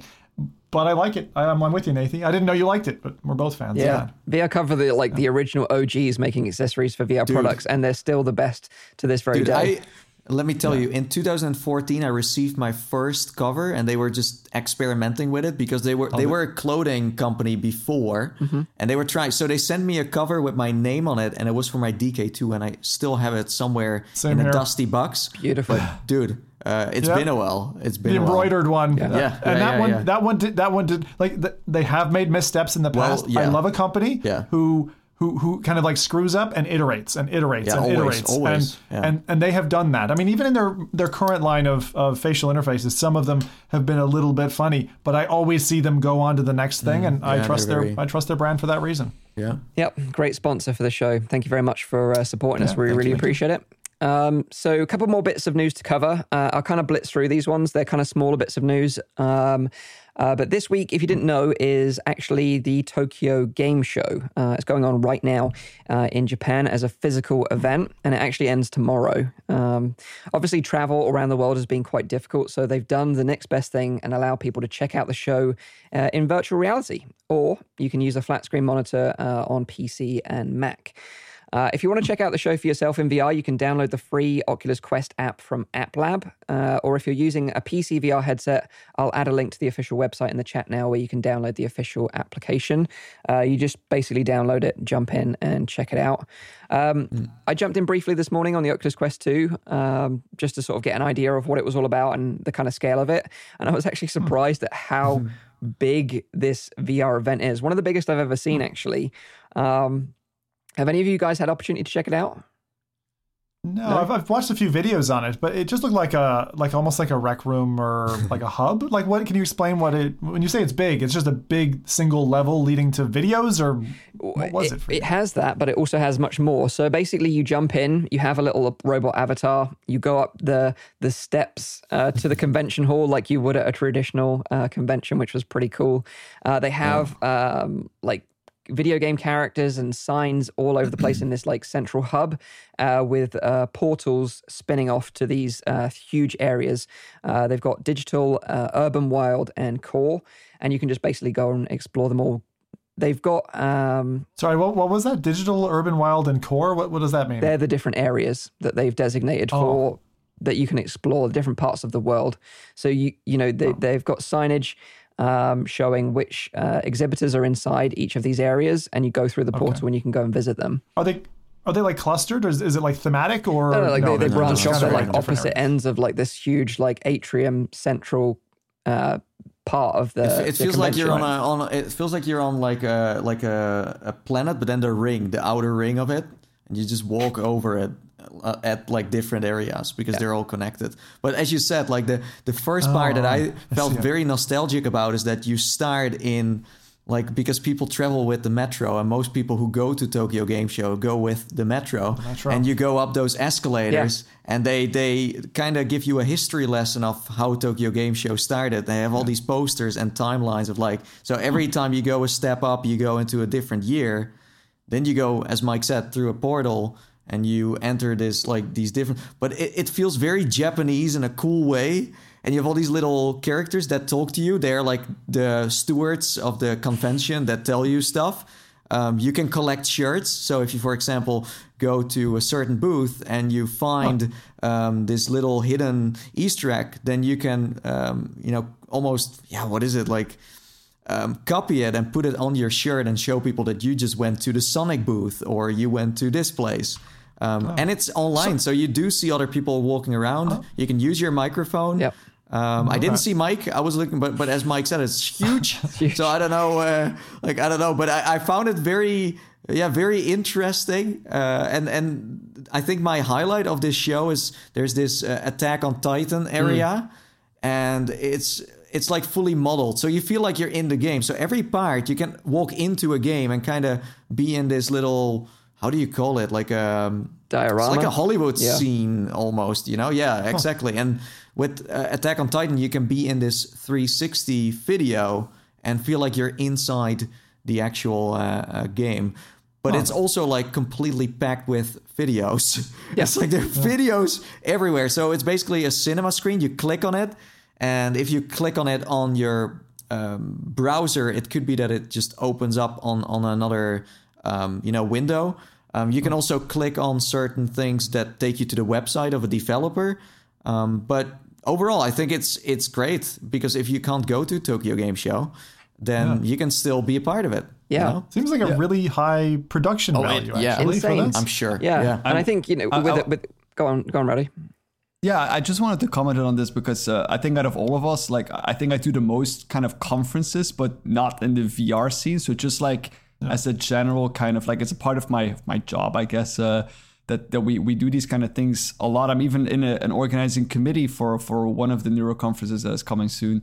But I've never seen a conference that has been done so well in VR as this one, because every single, because of the pandemic, every single conference has been pushing this kind of like VR agenda. Yeah. And every time that I've tried one, especially like in my field where, you have mainly older people and young researchers. So I mean, it's a very like different kind of audience that is not game related at all. But they are very, very lacking. They're even like on the screen itself, they have this kind of like background with like those 3D avatars that like walk around, but they don't even have like different kind of avatars. There's like 3 avatars that need to populate the entire room that are like walking around then, so to speak, over your screen in like an endless loop. It is so boring. And there's 2 things that are very important in a conference besides of the content, and that is one, the location. So the location is every year is different, is unique, and it's a kind of like an opportunity to like showcase the location and showcase the kind of stuff that is being done there. So I think that the thing that Nathie brought up, where they implement that metro and like that feeling of that you go into Tokyo, is really not to be underestimated. And I think that's an awesome feature that they integrated that into this conference to give you the feeling that you are there, because that's what I miss a lot. And the second thing of that is community. Like those kind of events, especially in the science world where everybody, works in their own little laboratory for like a year straight, and then it goes to like one event a year, like, and then finally get to share your research, talk to other people. That is so important. That because of the pandemic, that has been like severely lacking. And I think that they've not only managed to like, bring people together in one single environment is already a huge feature. But like the way they made it look, even though it's not personally like my kind of style or whatever, I think that's just amazing. That you get the feeling that this feels like the Tokyo Game Show. They have videos, they have like, all kinds of crazy stuff that is going on. And it feels like you're present. The latest conference that I went to, which also had a VR, feature, the only VR feature was that I had to upload a presentation on Zoom, and you could put a headset on and then watch my presentation on a big black environment with like a screen in the middle. So that was the VR component. And they paid a lot of money in order to implement that. And I'm just like, that's not what this needs to be, and no sharing. You could like make like breakout rooms like you can do on Zoom.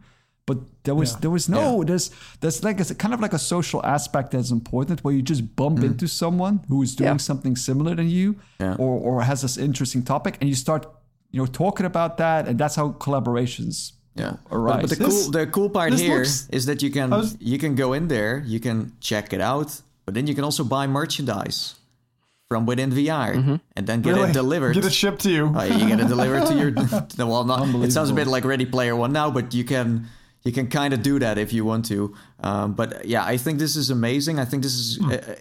It's a pretty good start. I mean, there are certain things where you're like, why am I watching a flat trailer in VR? I mean, but overall it did feel fun. They had also great music going on. I got like really like, wow, I really felt welcome when I joined this thing. And there were just people standing everywhere just looking at stuff. And I think this was fun. They had some amazing exhibitors there as well. Like they had Capcom, Sega, Square Enix, Konami. Big titles, even Servios had a booth in there as well. Yeah, showing was it the VR bust? Was it Bubble? Puzzle Bubble? Oh, the Bubble Bobble that just released recently. Yeah, that game. So I would love to see this format used, for like a Facebook Connect as well. Like, they've got the means to do it, and it makes total sense for a VR company to push like a VR conference like that in VR. And this just showcases the fact that it can be done very well. I totally agree. What we're missing though? Like this really strongly reminds me of a digital universe that was created in Janus VR back in the day. Janus VR, wow, that's a blast from the past. Rooms, portals, content in different rooms that was customized. This interconnecting hub at the center. It's like one of the only social apps. I mean, Altspace even is still surviving to this day, but Janus fucking fell apart. I don't think you can actually, use it anymore. And it was a really nifty thing to see even standard like web pages built into like with markup language built into a scene. And you could visit, for example, we could all go to Reddit together and check out the virtuality thing. You'd all be there with articles and everything. It was really neat. Yeah. And so what I'm missing is the middle layer, the middleware between us sitting at our PCs or in our VR headsets, this kind of environment that pops up every so often sometime during the year, and how we get there. So we are missing, and I know a lot of companies are chasing it now. I'm so glad it's not just Facebook. Build that multiverse, right? And then have something like this be a portal that we can all step to, can kind of walk to together to some extent, and then experience and have those shared memories together. Totally. I do have to say it was very easy to get into this. Usually I struggle to, sign up this, sign up that. Here it was just give your name, done. Although then, of course, you miss that part where it's like, okay, how do I, party up with someone? And that's the thing you're missing. But as I said, this is a very, very good start. Yeah. And as Mike said, they are at least trying to make a convention. Like, we're still waiting for Connect to happen. I think this one is, we're going to look at our screens again watching the show. 100%, yeah. Well, you have a Quest laying there. You have the hardware, but the hardware shows flat stuff, So, yeah, no, this is great. I would definitely check it out. It's totally free. Oculus did originally tweet out that you could watch Facebook Connect in Horizons, but they quickly deleted that. So maybe they had that idea, but it just wasn't possible where they're at with that. I think they just didn't even knew that Facebook Horizon wasn't even accessible for people from Europe, and in America it was an invite link only. Didn't know. Yeah, they didn't know. But the only thing that I've seen that's been a bigger scale than this is kind of like VR Chat's virtual market. I think that's probably the biggest thing I've seen, but this is the closest I've seen to something like that in a convention format. Also, E3, they didn't do a VR thing, but E3 did this, like, they made a game out of it where you would break into the E3 convention center, and you went to all these places. Thing, right? Yeah, from Devolver. But that was also kind of cool. So you can definitely do something with conventions. Yeah. So go and check out Tokyo Game Show. The show actually ends tomorrow, so I'm not sure if this thing is going to be live after that date. So if you want to check it out, obviously do it now before the show ends tomorrow. And I've added the link a couple of times in the chat if you want to check it out. And if you're listening to the audio podcast, I'm sorry. Apologies. Yeah, so sorry. Apologies. I wish there was a useful place that we could congregate all these push all these links for the audio listeners. Yeah, we'll have to figure that out. Links. But anyway, the final bit of news this week is about HTC, actually, as they've been teasing something new on their Twitter account for the last week. They have an event planned for the 14th of October with the headline, Go with the Flow, where it seems they're going to be unveiling some new hardware. You can, here we go again, look, you can attend the event in VR using Engage, or you can watch the live stream on, a mobile device or your PC or whatever. Nice. So at least they're providing that option. Good. And this is open to everyone, by the way.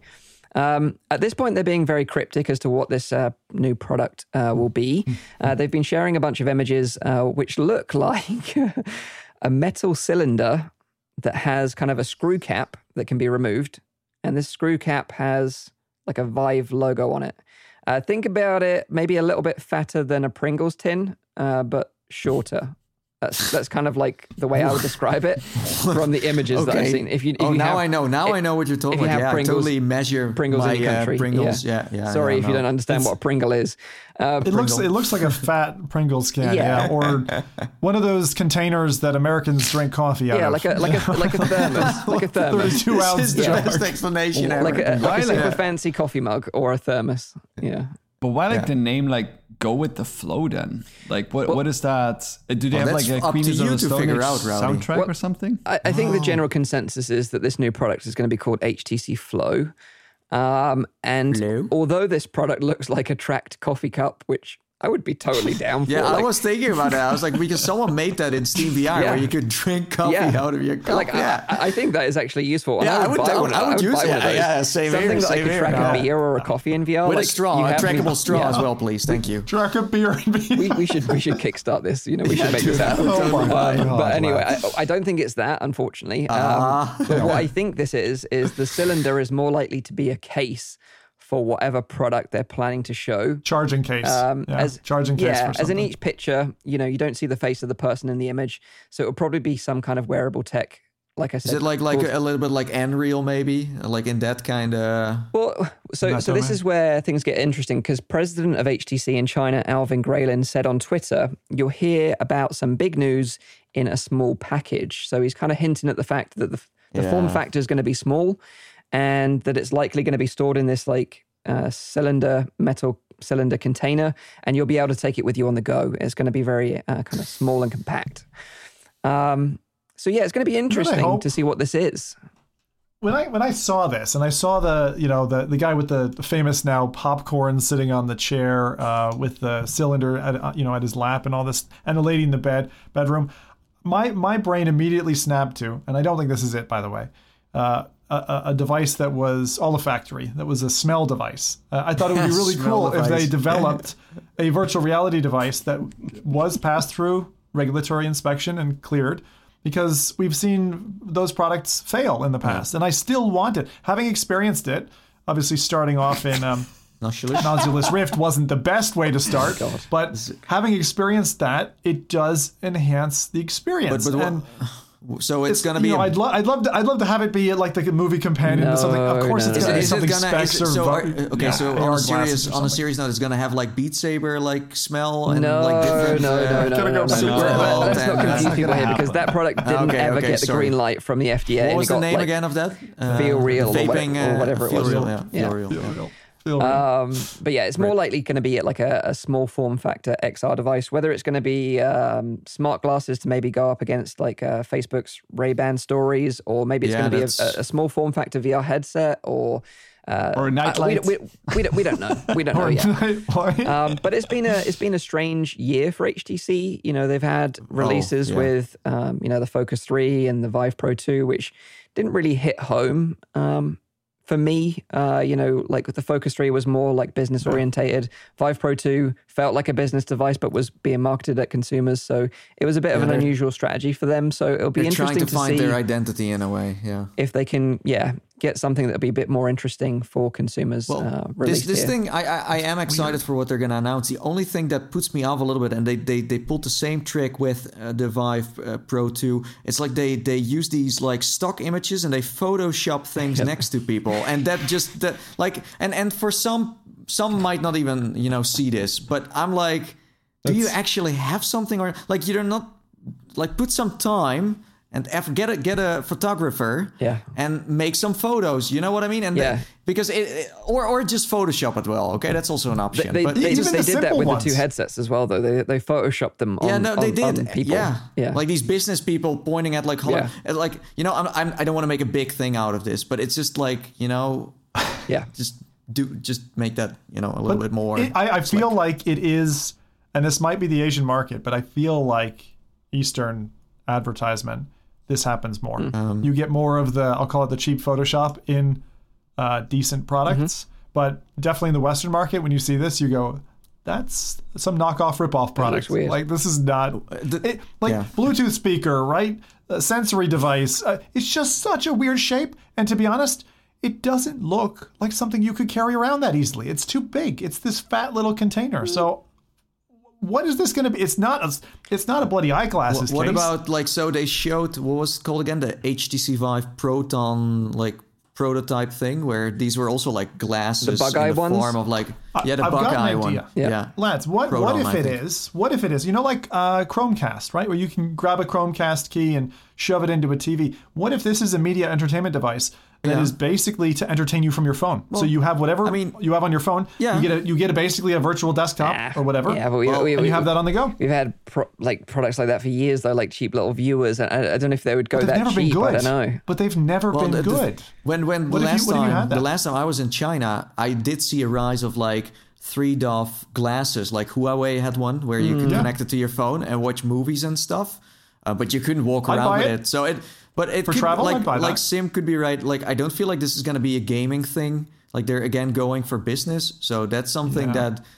Or it's just not a very gaming-looking Pringles, thing. So, but the marketing images certainly suggest that you're going to be able to watch a movie with it, with the popcorn. You're going to be able to relax and meditate with it. But that's the whole point. Pose. That's the point.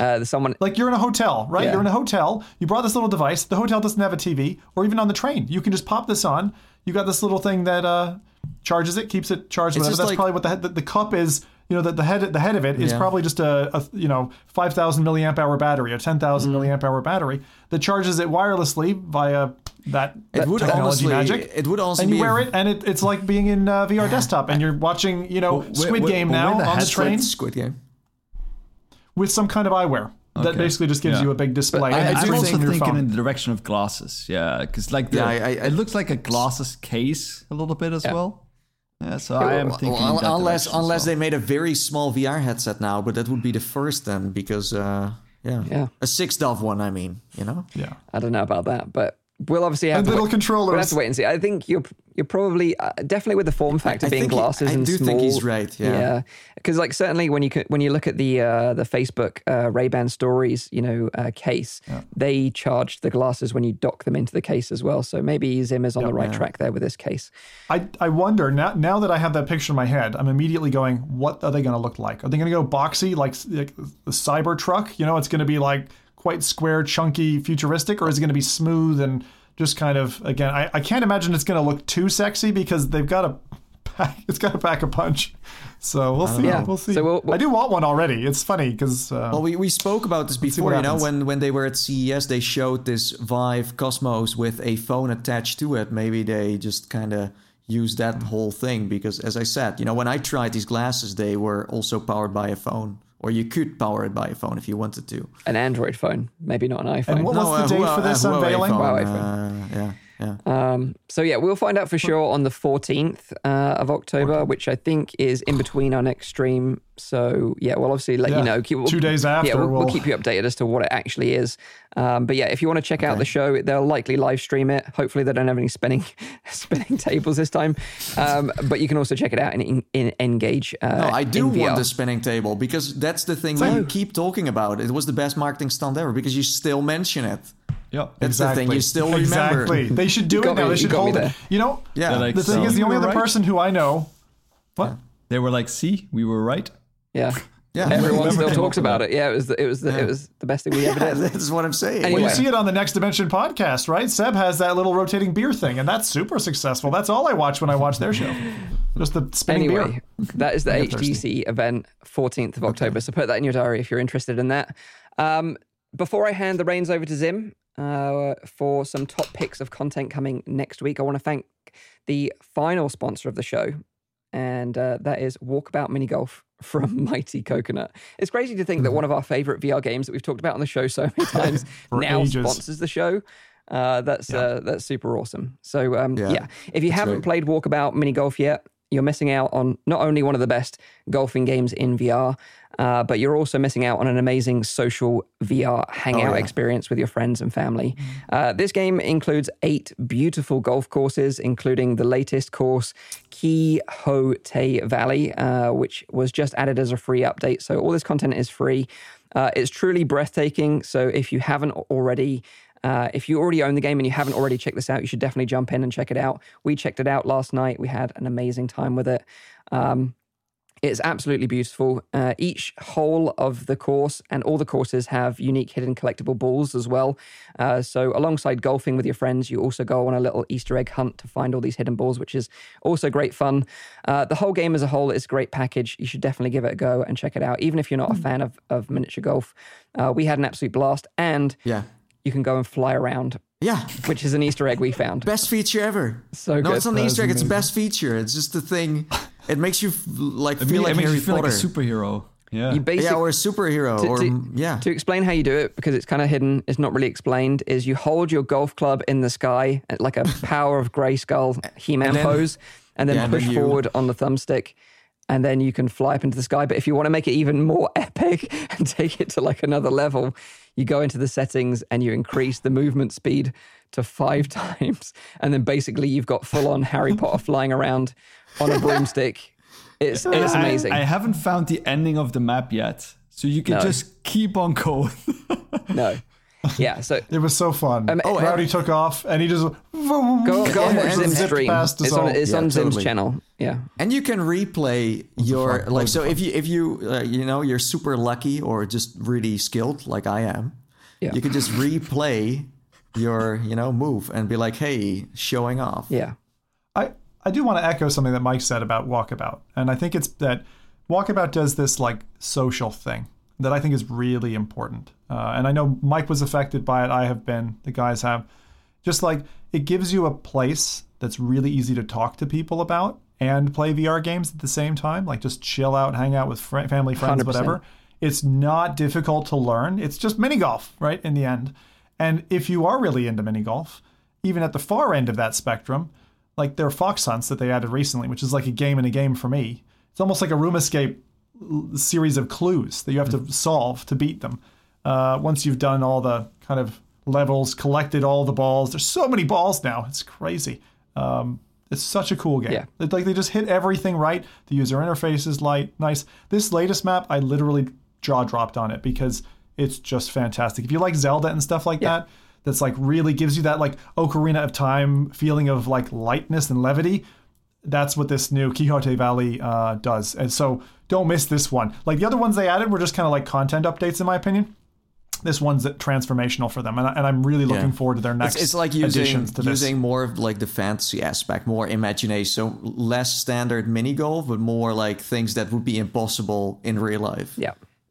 So yeah, That's thanks actually a again good point, to Mighty from- Coconut for sponsoring the show. Check out Walkabout Mini Golf. It's available on Oculus Quest and PC VR headsets via Oculus and Steam. We've added a link to the Quest version in the description down below. But again, these three sponsors this show, they're epic. We love their content and we love their products. So super easy for us to endorse them. Go and show them some love. And that is it. Now it's time to hand over the reins to Zim for this week's top picks of content coming next week. So this is the stuff that you got to open up your wallets for. Be This prepared. is what you have been waiting for 6 months. Yeah. I already got most of that out of the way with Squingle. Go buy Squingle. These are the ones that are coming up. Squingle you can buy now. So first thing in the list of games that are coming out that I think you should check out is called Song in the Smoke. This game fills a void, in my opinion, that really anyone who's touched like a survival game or survival game genre and wanted that in VR, like this one's taking a punt in that level. And it's a pretty nice looking game as well. So let me tell you a little bit about it.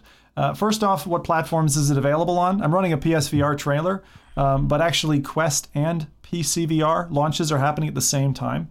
This is going to be a $30 game, about 23 pounds in British pounds, and available on October 7th. So Song in the Smoke is, you start off with I'll just read their little soundbite. So a mysterious prehistoric world full of strange beasts where you must craft, forage, hunt, and fight to survive. So this reminds me about a number of other kind of flat survival games. But this is just now landing like in October, and I couldn't be more happy to see it, especially across the 3 different platforms. We haven't had many releases this year this way. And so their story says, awoken by a 3-headed crow at the edge of the woods, players will travel through 8 stages, including forests, valleys, and frozen terrain. You'll battle the elements and strange beasts alike, crafting tools, weapons, medicine, and more to stay alive. So this is a true survival game. In true VR fashion, you'll identify threats by sound as well as sight. Intuitive controls mean you can line up the perfect shot with your bow and arrow, or not. And you might not be the only one stalking prey, so you've got to watch your 6. Song in the Smoke is one that definitely crept up on me. I didn't know this was coming. And when I learned it was there, I was like, I just did a little like happy dance because survival games, we just don't have enough of them. And the mechanics in this kind of look like Township Tale, but with baddies. So I'm incented definitely to check this out. We'll be playing it. What about you guys? You like survival games? I don't actually know. I don't think we haven't really talked about it very much. Yeah, it's one of my favorite genres. Even I love playing like you remember that space game that I played a lot, Star Shelter? Oh yeah. Starship Shelter. Yeah. Shelter. Yeah, and Star Shelter. Yeah. and like I like those like 2D kind of like that Fallout survival game as well, where you have like your bunker, you need to Shelter. Oh, all the people. Yeah, I love that kind of stuff. That's like so resource good. Fallout management Shelter, and survival. I love that kind of stuff. Yeah. Yeah. I think in VR sometimes it can get a little bit grating. It depends. Like if you have to, I gotta craft the rock and then I gotta hit this thing. Like so, if they balance it right, it can feel right. I think that balance point has been gotten wrong by a few games. Yeah. So Looking forward to see how your thoughts on it. Maybe if you get to play it before next week's next show, Yeah, Yeah. 2 weeks time. The show in a fortnight, Yeah. exactly, in 2 weeks time. I think I will, because I'm going to be making time for this one. This one looks special to me. I think one that does it very well and that still makes it kind of arcadey and not too cumbersome is Raccoon Lagoon. Oh, that game is like it's its own little niche. Well, it's got the bizarre little characters, the beach setting, Animal Crossing in VR, that's what it is. Yeah, it's Animal Crossing. It's weird. Yeah. It's weird. I didn't really play it a lot, but it's a good shout, because I always love the thing is with us, like, we've all been in VR too long, so you get these shout outs from like distant past, but like, check them out. Actually try them, because some of the old stuff still works great. Okay, next one. Rowdy started off by putting someone into Lone Echo, anticipating the release, of course, of Lone Echo 2. So here it comes. We've been waiting some more. So for those who don't know about Lone Echo, let me tell you what that's all about. You play this character, Jack. You're an android, right? And you're cutting edge. Android? You're an android. Okay. Like the android that's hunting Facebook, apparently. So in the first game, after this spatial anomaly appears, out of nowhere, you have to maneuver in zero gravity and investigate what's going on. There's all kinds of interactivity, cutting panels and stuff like that. And honestly, the connectivity with Olivia Rhodes is really strong. It's one of the most heartening like tales in VR, and it definitely gave a lot of people. I'd say before like Half-Life Alyx hit the scene, this was like one of the best kind of story games out there. Yeah, and agreed. The other thing is, it was incredibly comfortable. They did some tricks around, I'll call them microdots, being in your vision to help you track and not feel like you were floating in nothingness and actually getting motion sick. And so it's one of the most comfortable experiences, despite the fact that you're floating about the place. So that's another plus.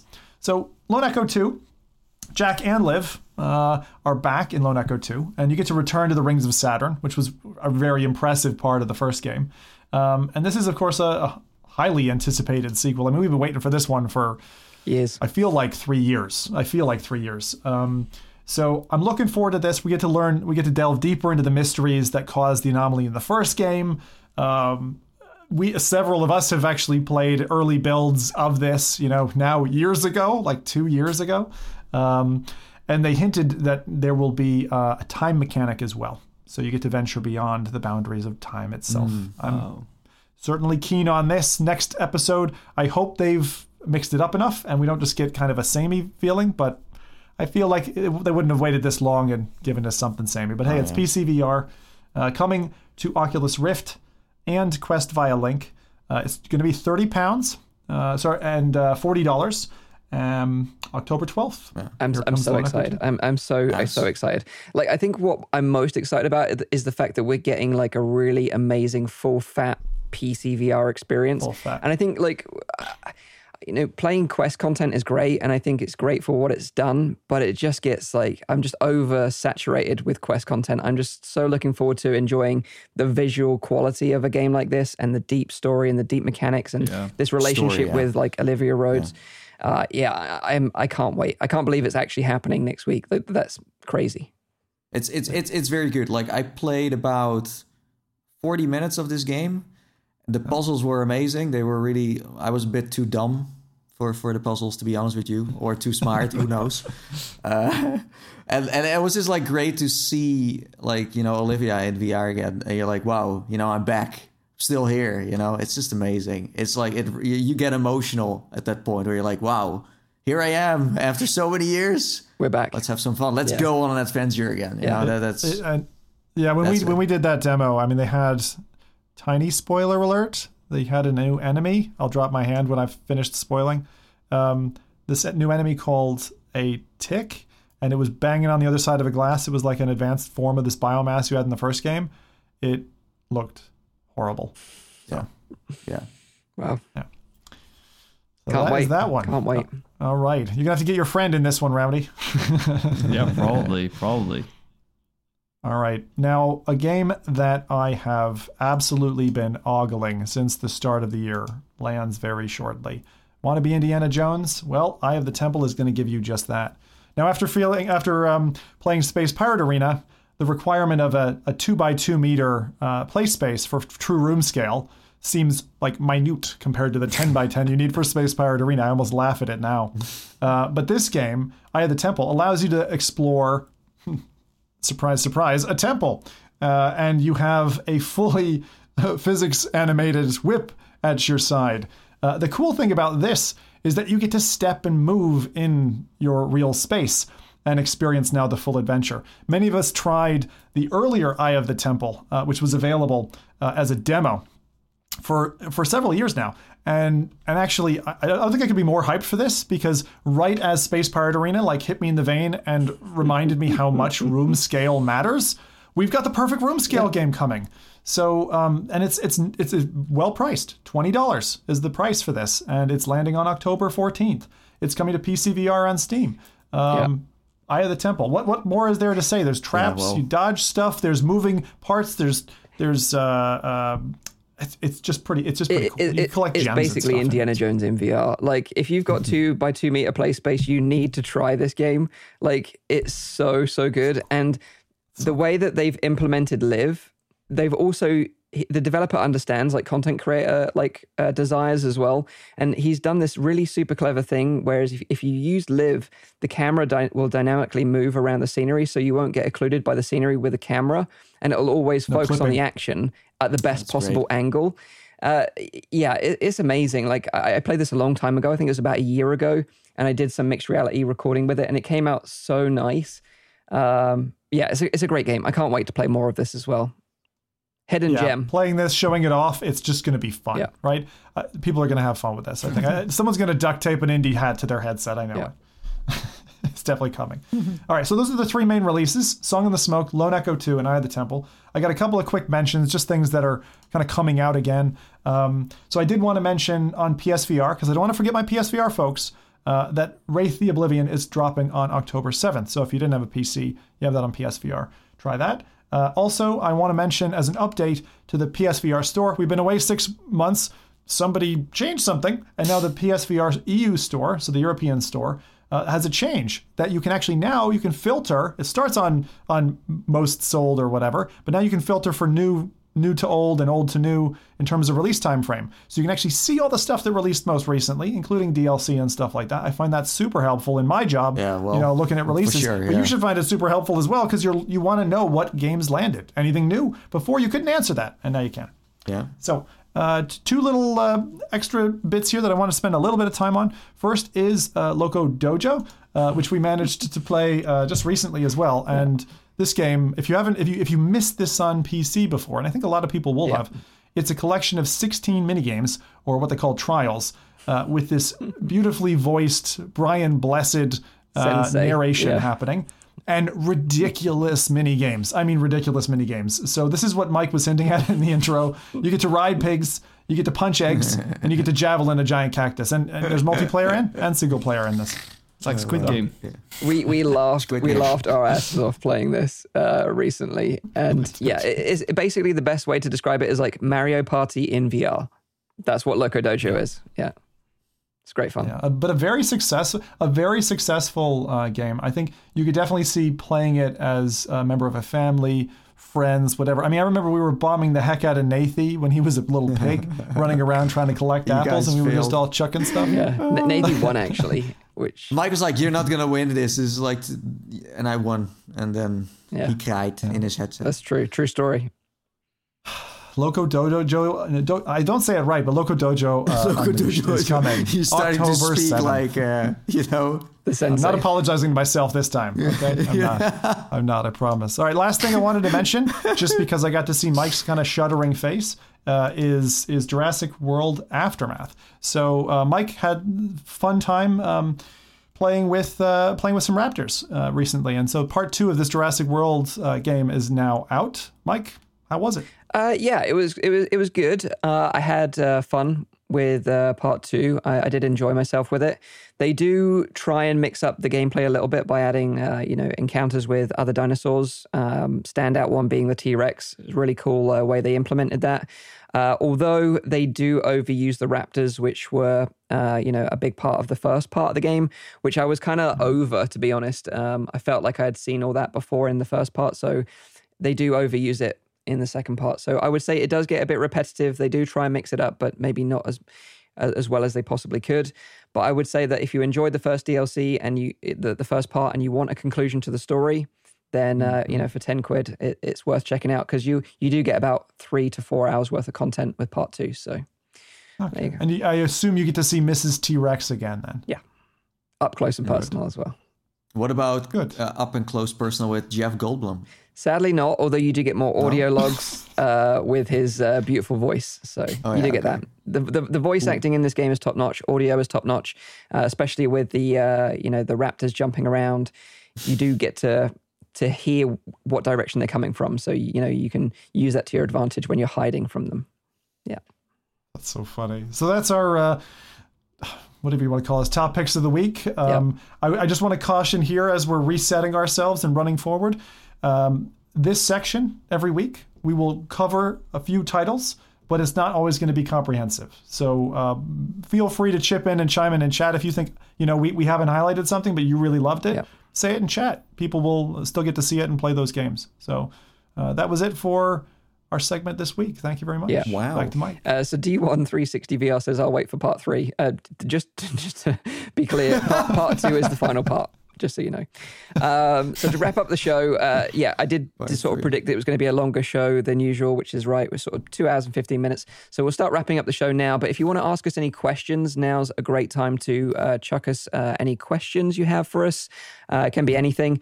And I'll just kind of do some housekeeping while you ask those questions. So I just want to say thanks again to all our viewers and listeners for the ongoing support. And like I said earlier, the messages while we've been away to say that, you're looking forward to us returning. And I think I can speak on behalf of all the lads to say it's really good to be back on the show.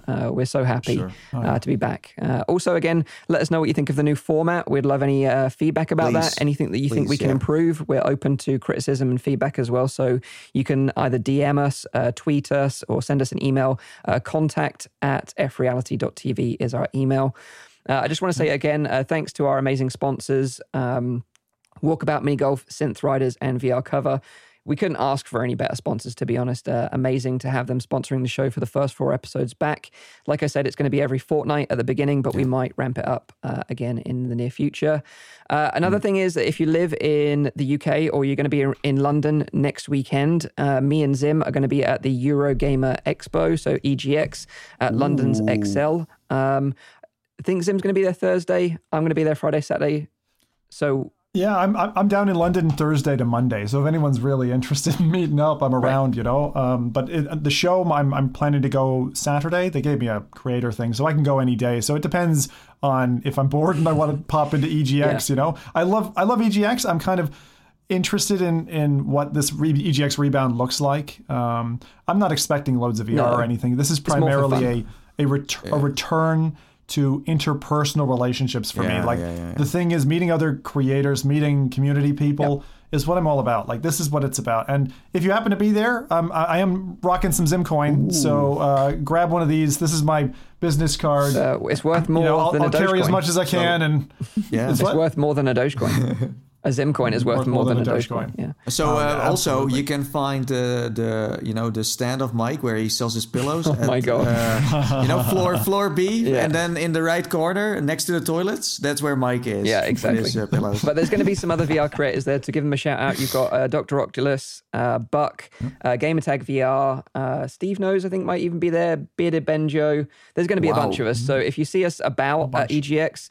Don't be afraid. Come and say hello. We'd love to meet you all. Sounds like the entire VR industry is from the UK. Yeah. I think we've missed events so much. We're all just like only the best. Can't wait to hug each other and lick each other's faces. Just a reminder that the show is live streamed every other Saturday on YouTube and Twitch. The show goes live at 7 p.m. in Europe, 6 p.m. in the UK, 10 a.m. in Pacific US time. Also, don't forget to check out the audio version if you want to listen to it on your commute, on the train, while you're out and about, on iTunes, SoundCloud, and on Spotify. And if you've enjoyed this live stream, our first one back, of course, hit the like button and subscribe to the channel so you don't miss our future shows. So let's see if anyone's got any questions that they had in. Yeah, I saw a question popping up from Lamar Farman. It's more like a request for recommendation. Should I buy a Quest 2 or wait? I currently have a Rift S.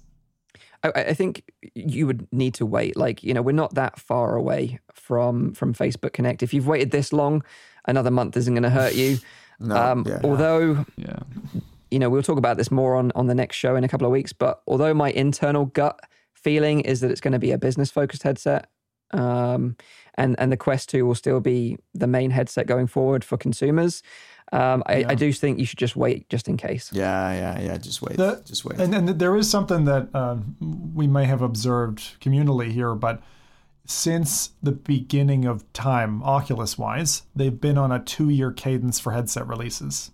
So given we got Quest 2 last year, chances of us getting the next jump are unlikely. Well, I mean, announcing something is always possible. You know, a reveal is always possible. Yeah, exactly. News, That's but I mean, a purchasable headset. Yeah, no. Available for us for Christmas. But at least you'll know your options from Facebook Connect. I would say, but and then you can make an informed decision. Yeah. Right? Just wait. I know it's hard to wait, but just wait. Yeah. Any other questions? We had Stefan Anderson asking, "Have you played Hubris?" No. No, I've seen the trailer though. It looks very cool. There's a good question here. We can both answer it, Mike. VR Bug asks, how much did it cost to hire the giant sports hall in your video for DX, Mike? That was a nice looking place. That looked proper posh. It was like Richmond or something. Yeah, so I'm a member of that gym, and it was off peak, so it was a Sunday evening, and they just let me use it for free.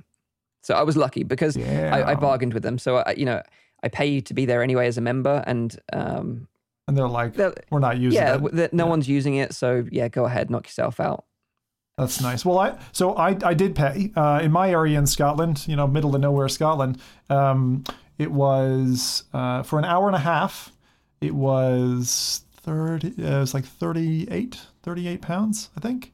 So the price of a kind of proper game. But to be honest, if you're playing with like 4 or 5 of you there, and you have like a mini tournament, it's really good. I actually had thought that I'd be running a spa tournament out of a London gym. I've since decided that carrying 2 quests, along with the 3 kids and everything else we need to hike down there by foot, is just not going to happen. Yeah. So maybe in a future event we'll run a tournament. Yeah. Love in the have chat. A question. Wow. Go on. I have a question, and it's kind of like what comes from the chat. It's like, what Valve reveals are you expecting during Facebook Connect? Well, they did do it historically. I remember us vividly all being at PAX in Boston, and we were in the Oculus car to a party. Oculus, we were heading to a party, and Oculus, Facebook party actually. Yeah, and Oculus was showing off the Rift S and the Quest at the time. And Valve came in and completely trolled them with the index reveal. Yeah, with the IPD, they showed like the IPD slider. So we were like, IPD slide, that's enough. That's what we need. So they've done it before. Will they do it again? Yeah. I hope so. It spices things up. It's fun. I love them being cheeky. Yeah. It's so fun. Yeah. It's so fun. Keep doing it, Valve, please. So thank you very much for all the love and support. And a lot of comments saying that they enjoy the new format. So thank you for that. And we'll be back in a couple of weeks with more VR news. But until then, have a great couple of weeks in VR. Take care of yourselves. And bye-bye for now.